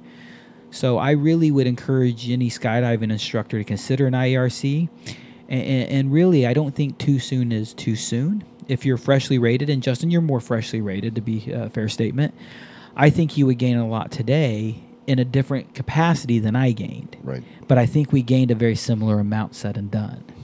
So definitely check out Certifications Unlimited. There's an S at Certifications, correct? No, Certification Unlimited. Yep. Yeah, I see, man. Mine's the ratings, and I get that messed up all the time too. CertificationUnlimited.com. See where Jay's going to be at for an IRC. Hit me up and let me know you want to take an IRC. And the reason I say that is because I'm going to have Jay back sometime in the future. I've been spoken to in the past about running IRCs. You've been one of those guys. Yep.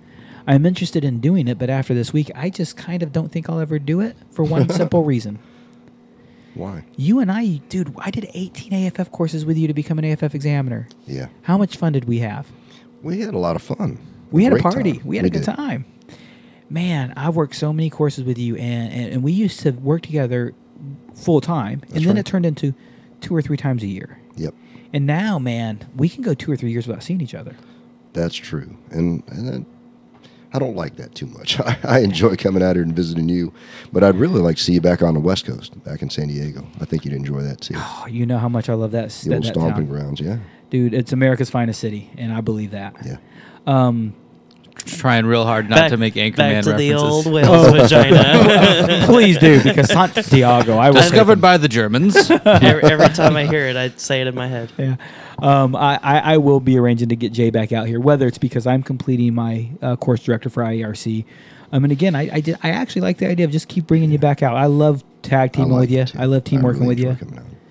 Today was one of my favorite days because I actually got to work with you more today. Yeah, for sure. You know, yesterday was a lot of teaching where I got to just observe, and today we really got to debrief together. And Yep. God, It was nice tag teaming. It was fun.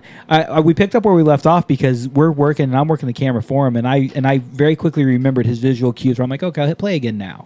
He'd give me that glance. I'm like, man, it's like old Laurel and Hardy hopping right back into our routine. For sure. IERC, what else do you offer for rating courses again? Actually, everything. I mean, you name it, we offer it, whether it be civilian or military. And I like to say this about a lot of very experienced skydivers. Dinosaurs aren't dead because they're old. Dinosaurs are dead because they didn't evolve. Yeah. And a lot of people are teaching the same way they did 10 years ago, 15 years ago, 20 years ago. And that's one thing that you've not done, and that's remained the same. Yeah. You have highly evolved. And I think there's other examiners who've done the same. But if I could give a mighty, mighty shout out in Waz Chowdhury style, I would say Certification Unlimited has continued to evolve, has continued to set a standard. Well, I appreciate that. Thank you very much. Well, who runs our standardization meeting for years? Who did it for years? That would have been me. Yeah. And now you guys got desperate, so you have a guy named Michael Watkins and even more desperate, DJ Marvin, helping run these meetings. We trust you implicitly. You know that, right? We trust you. You know, and I have no problem with that because I will honestly say I'm with Nick. I don't always like the compliments, but I've worked hard to do what I do. You've worked hard to do what you've done, Nick. Yeah. So I really have 20 more questions, but Nick, I think you've got a few more loaded that you want to get to. I was just to get back to the record a little bit, only because there were things that I had heard about it that I just didn't hear you talk about. How much time are you spending on the ground between landing and getting into an airplane? On average, 13 seconds. So talk me through that 13 seconds. What's happening? Well, and again, I say on average because sometimes that'd be 8 seconds, sometimes it'd be a little bit longer. Every so often, like every 50, 75 jumps, they would have me stand down and they would take my blood pressure and check my pulse and stuff like that, just to make sure that I'm not overactive or something else is happening. So 13 seconds would have been the average. And during that time, all I'm really doing is moving from one point to another, getting another parachute on and getting on an airplane. What's a few steps you've taken from landing to boarding? 5. Holy shit. It's impressive. My God, that's from the cement at the loading pad. Yeah. It goes to gravel at Spaceland, from gravel to cement, from cement to ladder is the most steps he's taken, or at least steps he's taken to land a load. Yeah. WTF. So where are you landing relative to the airplane? Well, how are sometimes you approaching I would it? come in, like in 2006, we had one airplane flying at a time, not two. So what would happen is the airplane would be descending as I'm descending. So you're I racing could this literally, guy? Yeah, I'm racing him. So literally I could land and then be coming out of my gear and moving this way, and he's coming in like that. So you guys are converging. Yeah. Wow. And that was pretty impressive because, again, he would always try to beat me too. So we're both in that race. Who was winning that race? Sometimes he would and sometimes I would. So now that there are multiple airplanes in the picture, Right. now That becomes a little trickier because now you've got an airplane sitting there waiting on you. Mm-hmm. The other airplane just lets you exit, right? So when you land, you can't land right back here because that's where the prop blast would be. Mm-hmm. So you got to land offset to him. So you got a little bit of a longer walk. And But you're flying straight at the side of this airplane. Is what side you're of the telling me. airplane, then doing whatever turns you're going to make to land safely, get out of your gear, and move. I gotta stop for 1 second because we gotta go to logistics for a minute. Okay. One of our problems last record attempt is what you just described. Yeah. And I mean, the first time I was in the plane, I was, oh my God, one of the biggest compliments I've ever been paid is people compare me to you, and I don't think that's fair to you. The second largest compliment I think I've ever been paid is when I got on the airplane with you. You looked to me and said, "DJ, what's going on with my landings?" And the fact that you looked to me for canopy advice was, I mean, Yoda just asked. Not even Luke Skywalker, like asked Chewbacca for advice, man. Like, rah! And I told you it was the prop wash and it was the wind, and you immediately clicked, and we made some changes. So next time this happens with whoever it may be, Right. and I don't care, Nick or whoever it is, whoever you are, if you have a good cause, I firmly believe Jay Stokes will help you if you have a good cause. Yeah, it's got to be. The thing I think we need to change is if we run two airplanes again, is have the plane wait behind where we're going to land. You land while you're switching out, pull the plane up, load. That might be a good option, yeah. Yeah, sorry, I had to, before I forget Yep. that idea. Yep. So he's aiming straight at the airplane, Nick. I'm sorry. Before I forgot that. No, that's great. I'm just imagining That's for your safety. If I'm racing down to meet an airplane, how I would approach the airplane with safety and efficiency in mind. And I don't think I'd fly right to the side of that thing. You mean the spinning sushi knives? Yeah. Yeah, or I mean, what if I went long? You know? Yeah. Well, that's where knowing your parachute comes in, though, right? Right. Yeah, for sure. And every time I was jumping 27 different rigs, but they're all similar canopies, and I had them dialed 27? in pretty much. Where are we gonna get 25 more rigs? Sponsors. Actually, how many do I own right now? I have 15 Javelins with quick ejectors already installed. Well, there you go. Now, hold on a second. So this brings us to another question. Yeah. You have just over 2,000 jumps. How many jumps do you have in 6 record attempts? You got to know this number. Ooh, I know it's over 2,000. it is over 2,000. So in over 2,000 jumps in 6 days, in really 5.5 days, Right. how many malfunctions did you have? Oh, within all of the records, Yes. actually, Yes. one. So that's one more than I thought it was. When was that one? That was in 99 at Somerton. Somerton Airport, yeah. And it was when I got it was actually not out of a 182, it was out of the Porter. And I had a hang-up on that mechanical advantage. Okay. And I had to cut away the main parachute and landed and got another rig on and kept going. One of the guys that was there, the pack supervisor, actually, his name is Chuck Sims. His name was Chuck Sims. He went in and took care of business, got the reserve repack, got everything sorted out, got me back in business with that one. But I had other rigs going anyway, so we just kept rolling. And how many Packers did we use at the 700, the last attempt? 6 Packers at a time, 4-hour shift, And 1 pack supervisor. and back to they're not packing malfunctions. No. A part of it is Well, you also had an inspector, so they would come off the line and it would be inspected by a master rigger. Young Chisholm was one of the ones that was a master rigger that was working in Elsinore and also in Greensburg, and she was making sure that the equipment was right. If it wasn't right, she'd send it back. yeah. Doug Ligner, I think, helped with the last Yep, one as a master sure did. rigger. He actually was also a safety officer. Yep. And then it actually got inspected again before it got to the landing area. Right. Then it got inspected again in the landing area. And then it got inspected again in the plane. We had a copious amount of gear checks. Yep. How many rigs? You had 25 rigs in Frankfurt. But how many did we use? Do you know how many we actually put in service? Oh, boy. So here's the real question. Yeah. Is 15 enough to support the next attempt? If you're averaging 30 jumps an hour, which is more than 700 jumps, 15 rigs wouldn't probably make it because you'd run out of time to pack a rig.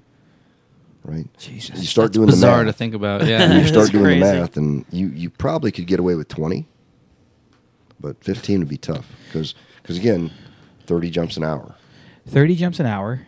So that's 2-minute pack jobs per rig Right. if you have 30 rigs. Because and the downside is you've got to take If them you from only that want travel regular. point or the stopping point over to the packing area. That's time. So you're losing time every time somebody lands. So if you don't have enough parachutes, you're going to run out of parachutes before you run out of jumps. There was actually every job's assigned. Timekeeper, record keeper, Yep. people moving rigs in, people moving rigs out, people moving a freaking box on and off the runway. Right. There is a job for Yeah. everything. Because I used a box to hop up into the Pac 750. Mm-hmm. So I had a guy called the Box Man. And it's in the Porter you could get straight in the plane. Fight Yeah. that guy at the end.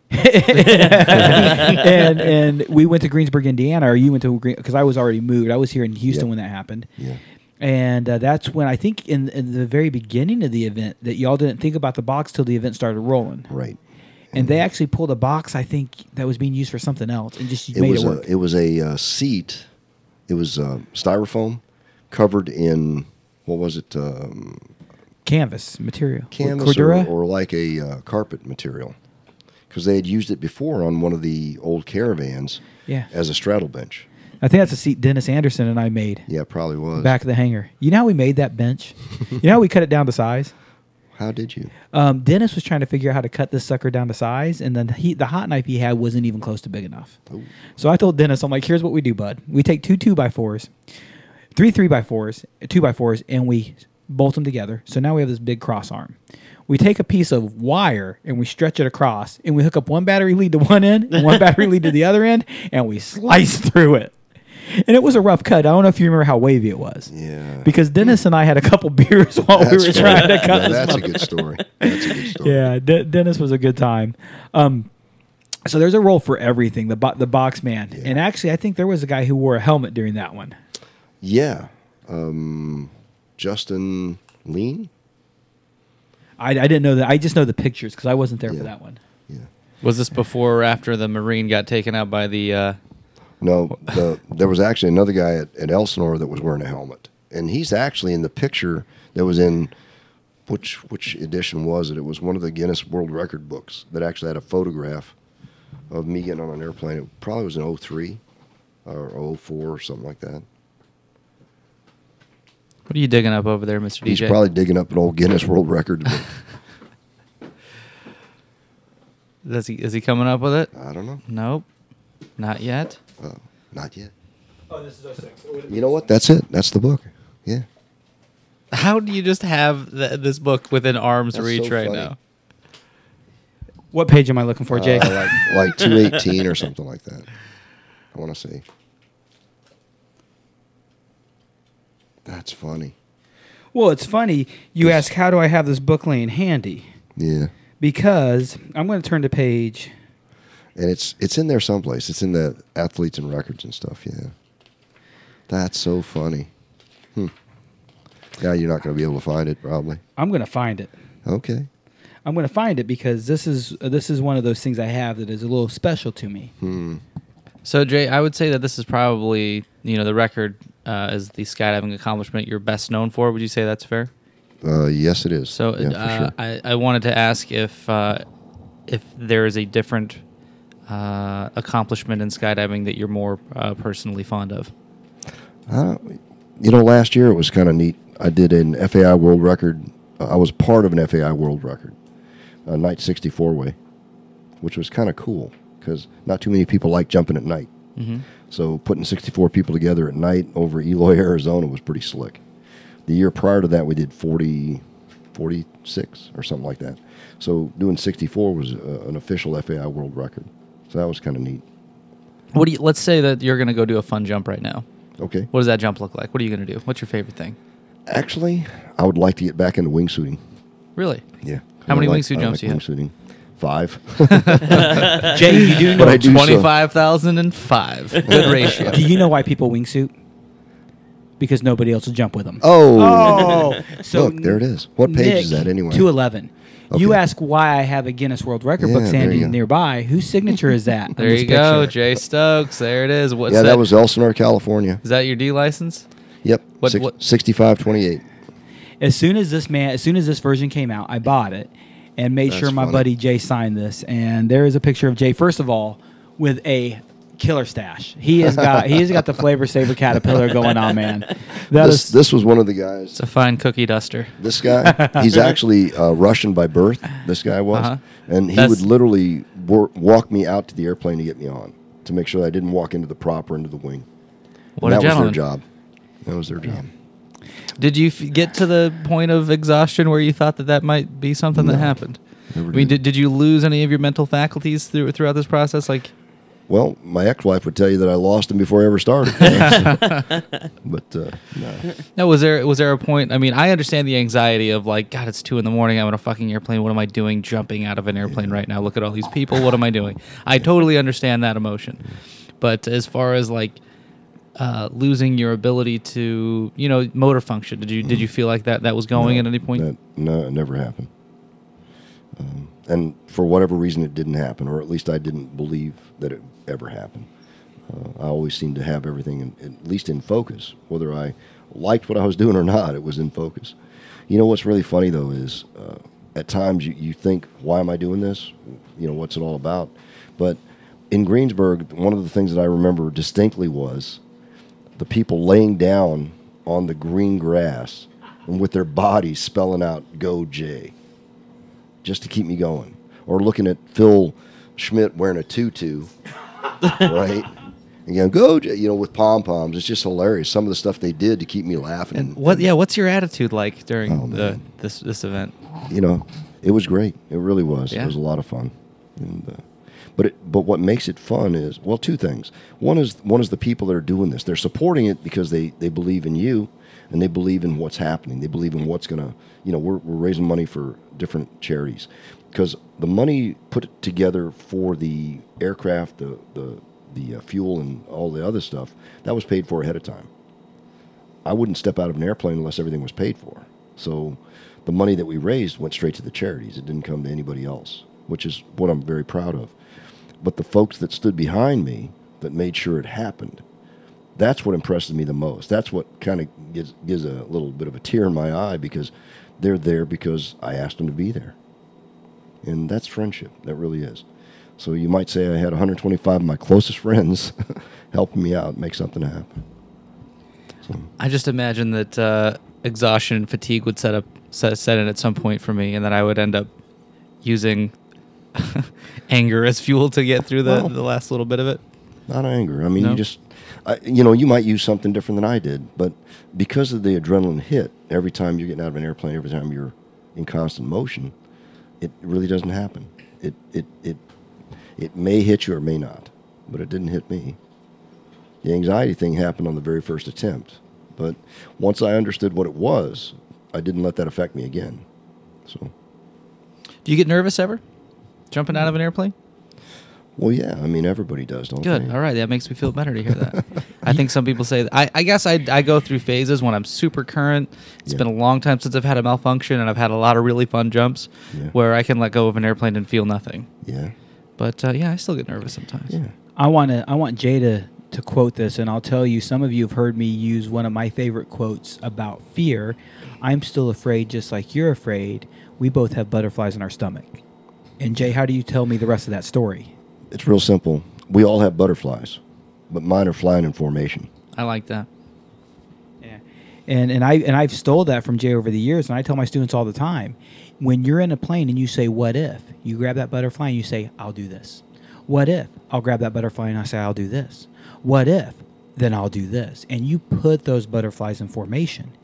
The difference is your butterflies are banging heads, where mine are the blue angels flying through the sky. And I think I took a little extra twist to it from what you gave me. For sure. Yeah, yours got a little more theatrical. Mine's for He did, Bose. didn't he? Mine's for Bose. Fancy way of saying I suits talk you. loud. But I've had to use it with some students who I'm like, you need to take that butterfly, what if, and say this. And it is one of my favorite sayings. And it's proof that 25,000 plus jumps and you still get nervous. Oh, hell yeah. Yeah. Why wouldn't you? Yeah. Nick, 8,000 jumps and you're the most current person in the room. You still get nervous. Sure. Yeah. Yeah. It's if you're skydiving and you're saying you're not nervous anymore, then why the fuck are you skydiving? Yeah. It's a rush. Who in here doesn't get a rush skydiving? Any one of you? Yeah. Why is it a rush? Because of the fear. You can be embraced by fear, or you can embrace the fear. And I believe Jay Stokes is a man who embraces that fear. As a special operator, as a guy who's a Green Beret, that was part of your job. Focus under fear. Yeah. And Nick, I know you might have one or two more questions, but once it goes back to your special operations warrior guys, you're definitely driven by them. What about that brotherhood drives you to support them? Well, I mean, please take this the right way. Mm-hmm. You're in an elite organization with other folks that are also elite, and they're the spear. They're the edge of the spear, the tip of the spear, so to speak. You know, we go where people don't want to go. We're the ones that are doing the things that nobody wants to do. Nobody in their right mind would want to do. But we're making a difference. And quite honestly, I wouldn't have it any other way. I always wanted to do something different. I always wanted to do something special. And from way back in 1968 when I saw that movie, I said, that's what I want to do. The misnomer, though, for the Green Berets is kind of funny. We did direct action operations. We did strike ops. But ultimately, we're trainers. We train people on how to do those things.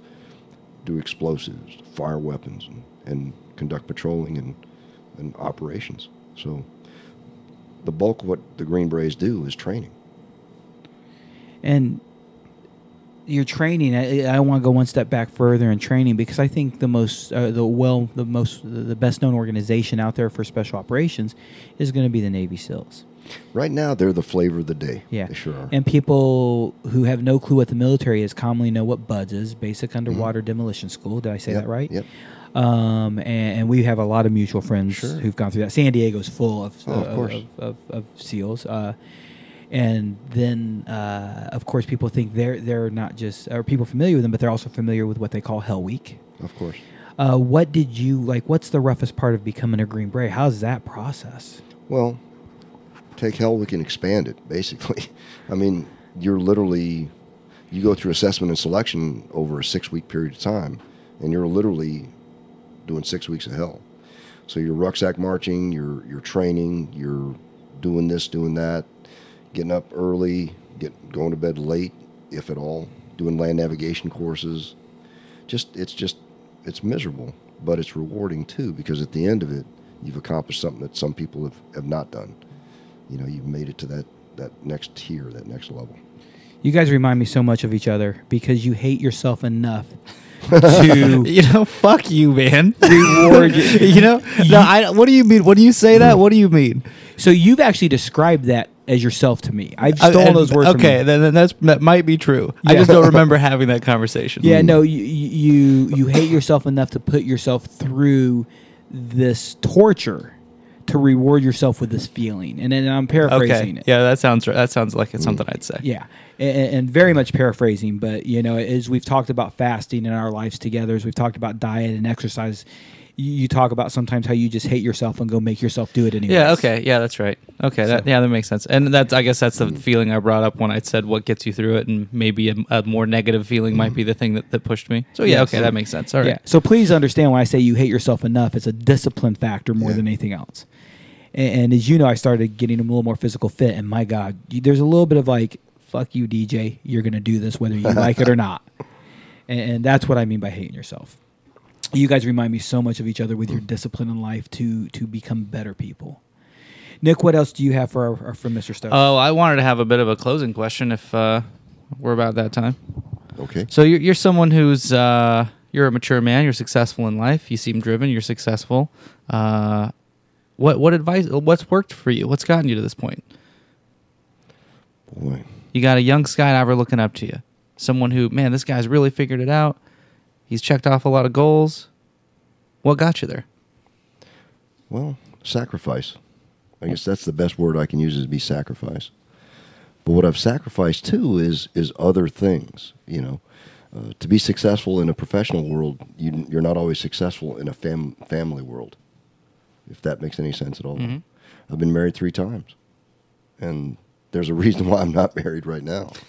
So I have actually sacrificed. I love my family. I love my ex-wife. I just can't live with her, just for whatever reason.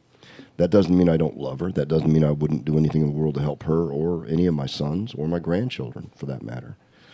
But I'm driven, and I've sacrificed those things for that end state. And got to tell you, though, in 30 years, I'm going to be dead, and who will remember what we did anyway? So hopefully it was good. Hopefully it was the right thing to do, and hopefully the legacy will live on. But if it doesn't, it doesn't. But I've sure had a great ride. I love it.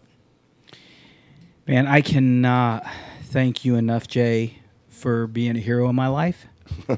And you really have been, man. You've been a role model to me. And I mentioned earlier, as an examiner, as I can now say I firmly believe I've become a leader in the sport. And I hope I really, truly say that with all humility, because it is such a hard place to be.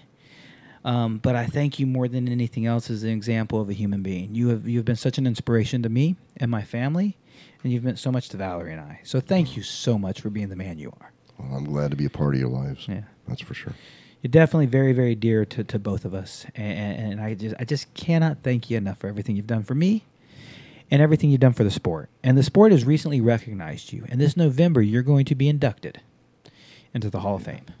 Yeah. And I can't think of a more deserving candidate. I can't think of a more deserving person.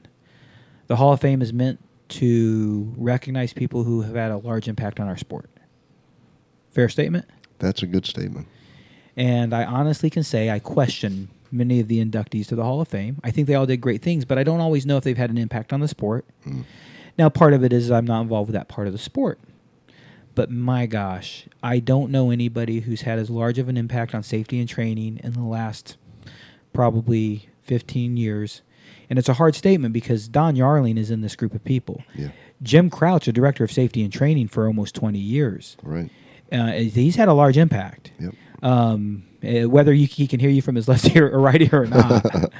And I still don't think anybody has made a larger impact on a larger group of people than you. And I hope you understand that, Justin, I think what you do is a large part to what Jay does. You know, that impact is exponential, and I believe you know that. Yeah. As we get to close out, I want to call you out on how old you are with a simple statement. If people want to get a hold of you, what email address can they reach you at? Actually, I have two now. The best one, though, for me is mostjumps@gmail.com. Okay. So the one that I know is most jumps. At AOL. that's where the age joke came in, man. Mostjumps@gmail.com. So I should start redirecting my email to you. Yeah, that's the best one. That's what I use change with it. all of my USPA stuff, too. Okay, I'll change it. It's you've had to change my email address over the years Yep. as well.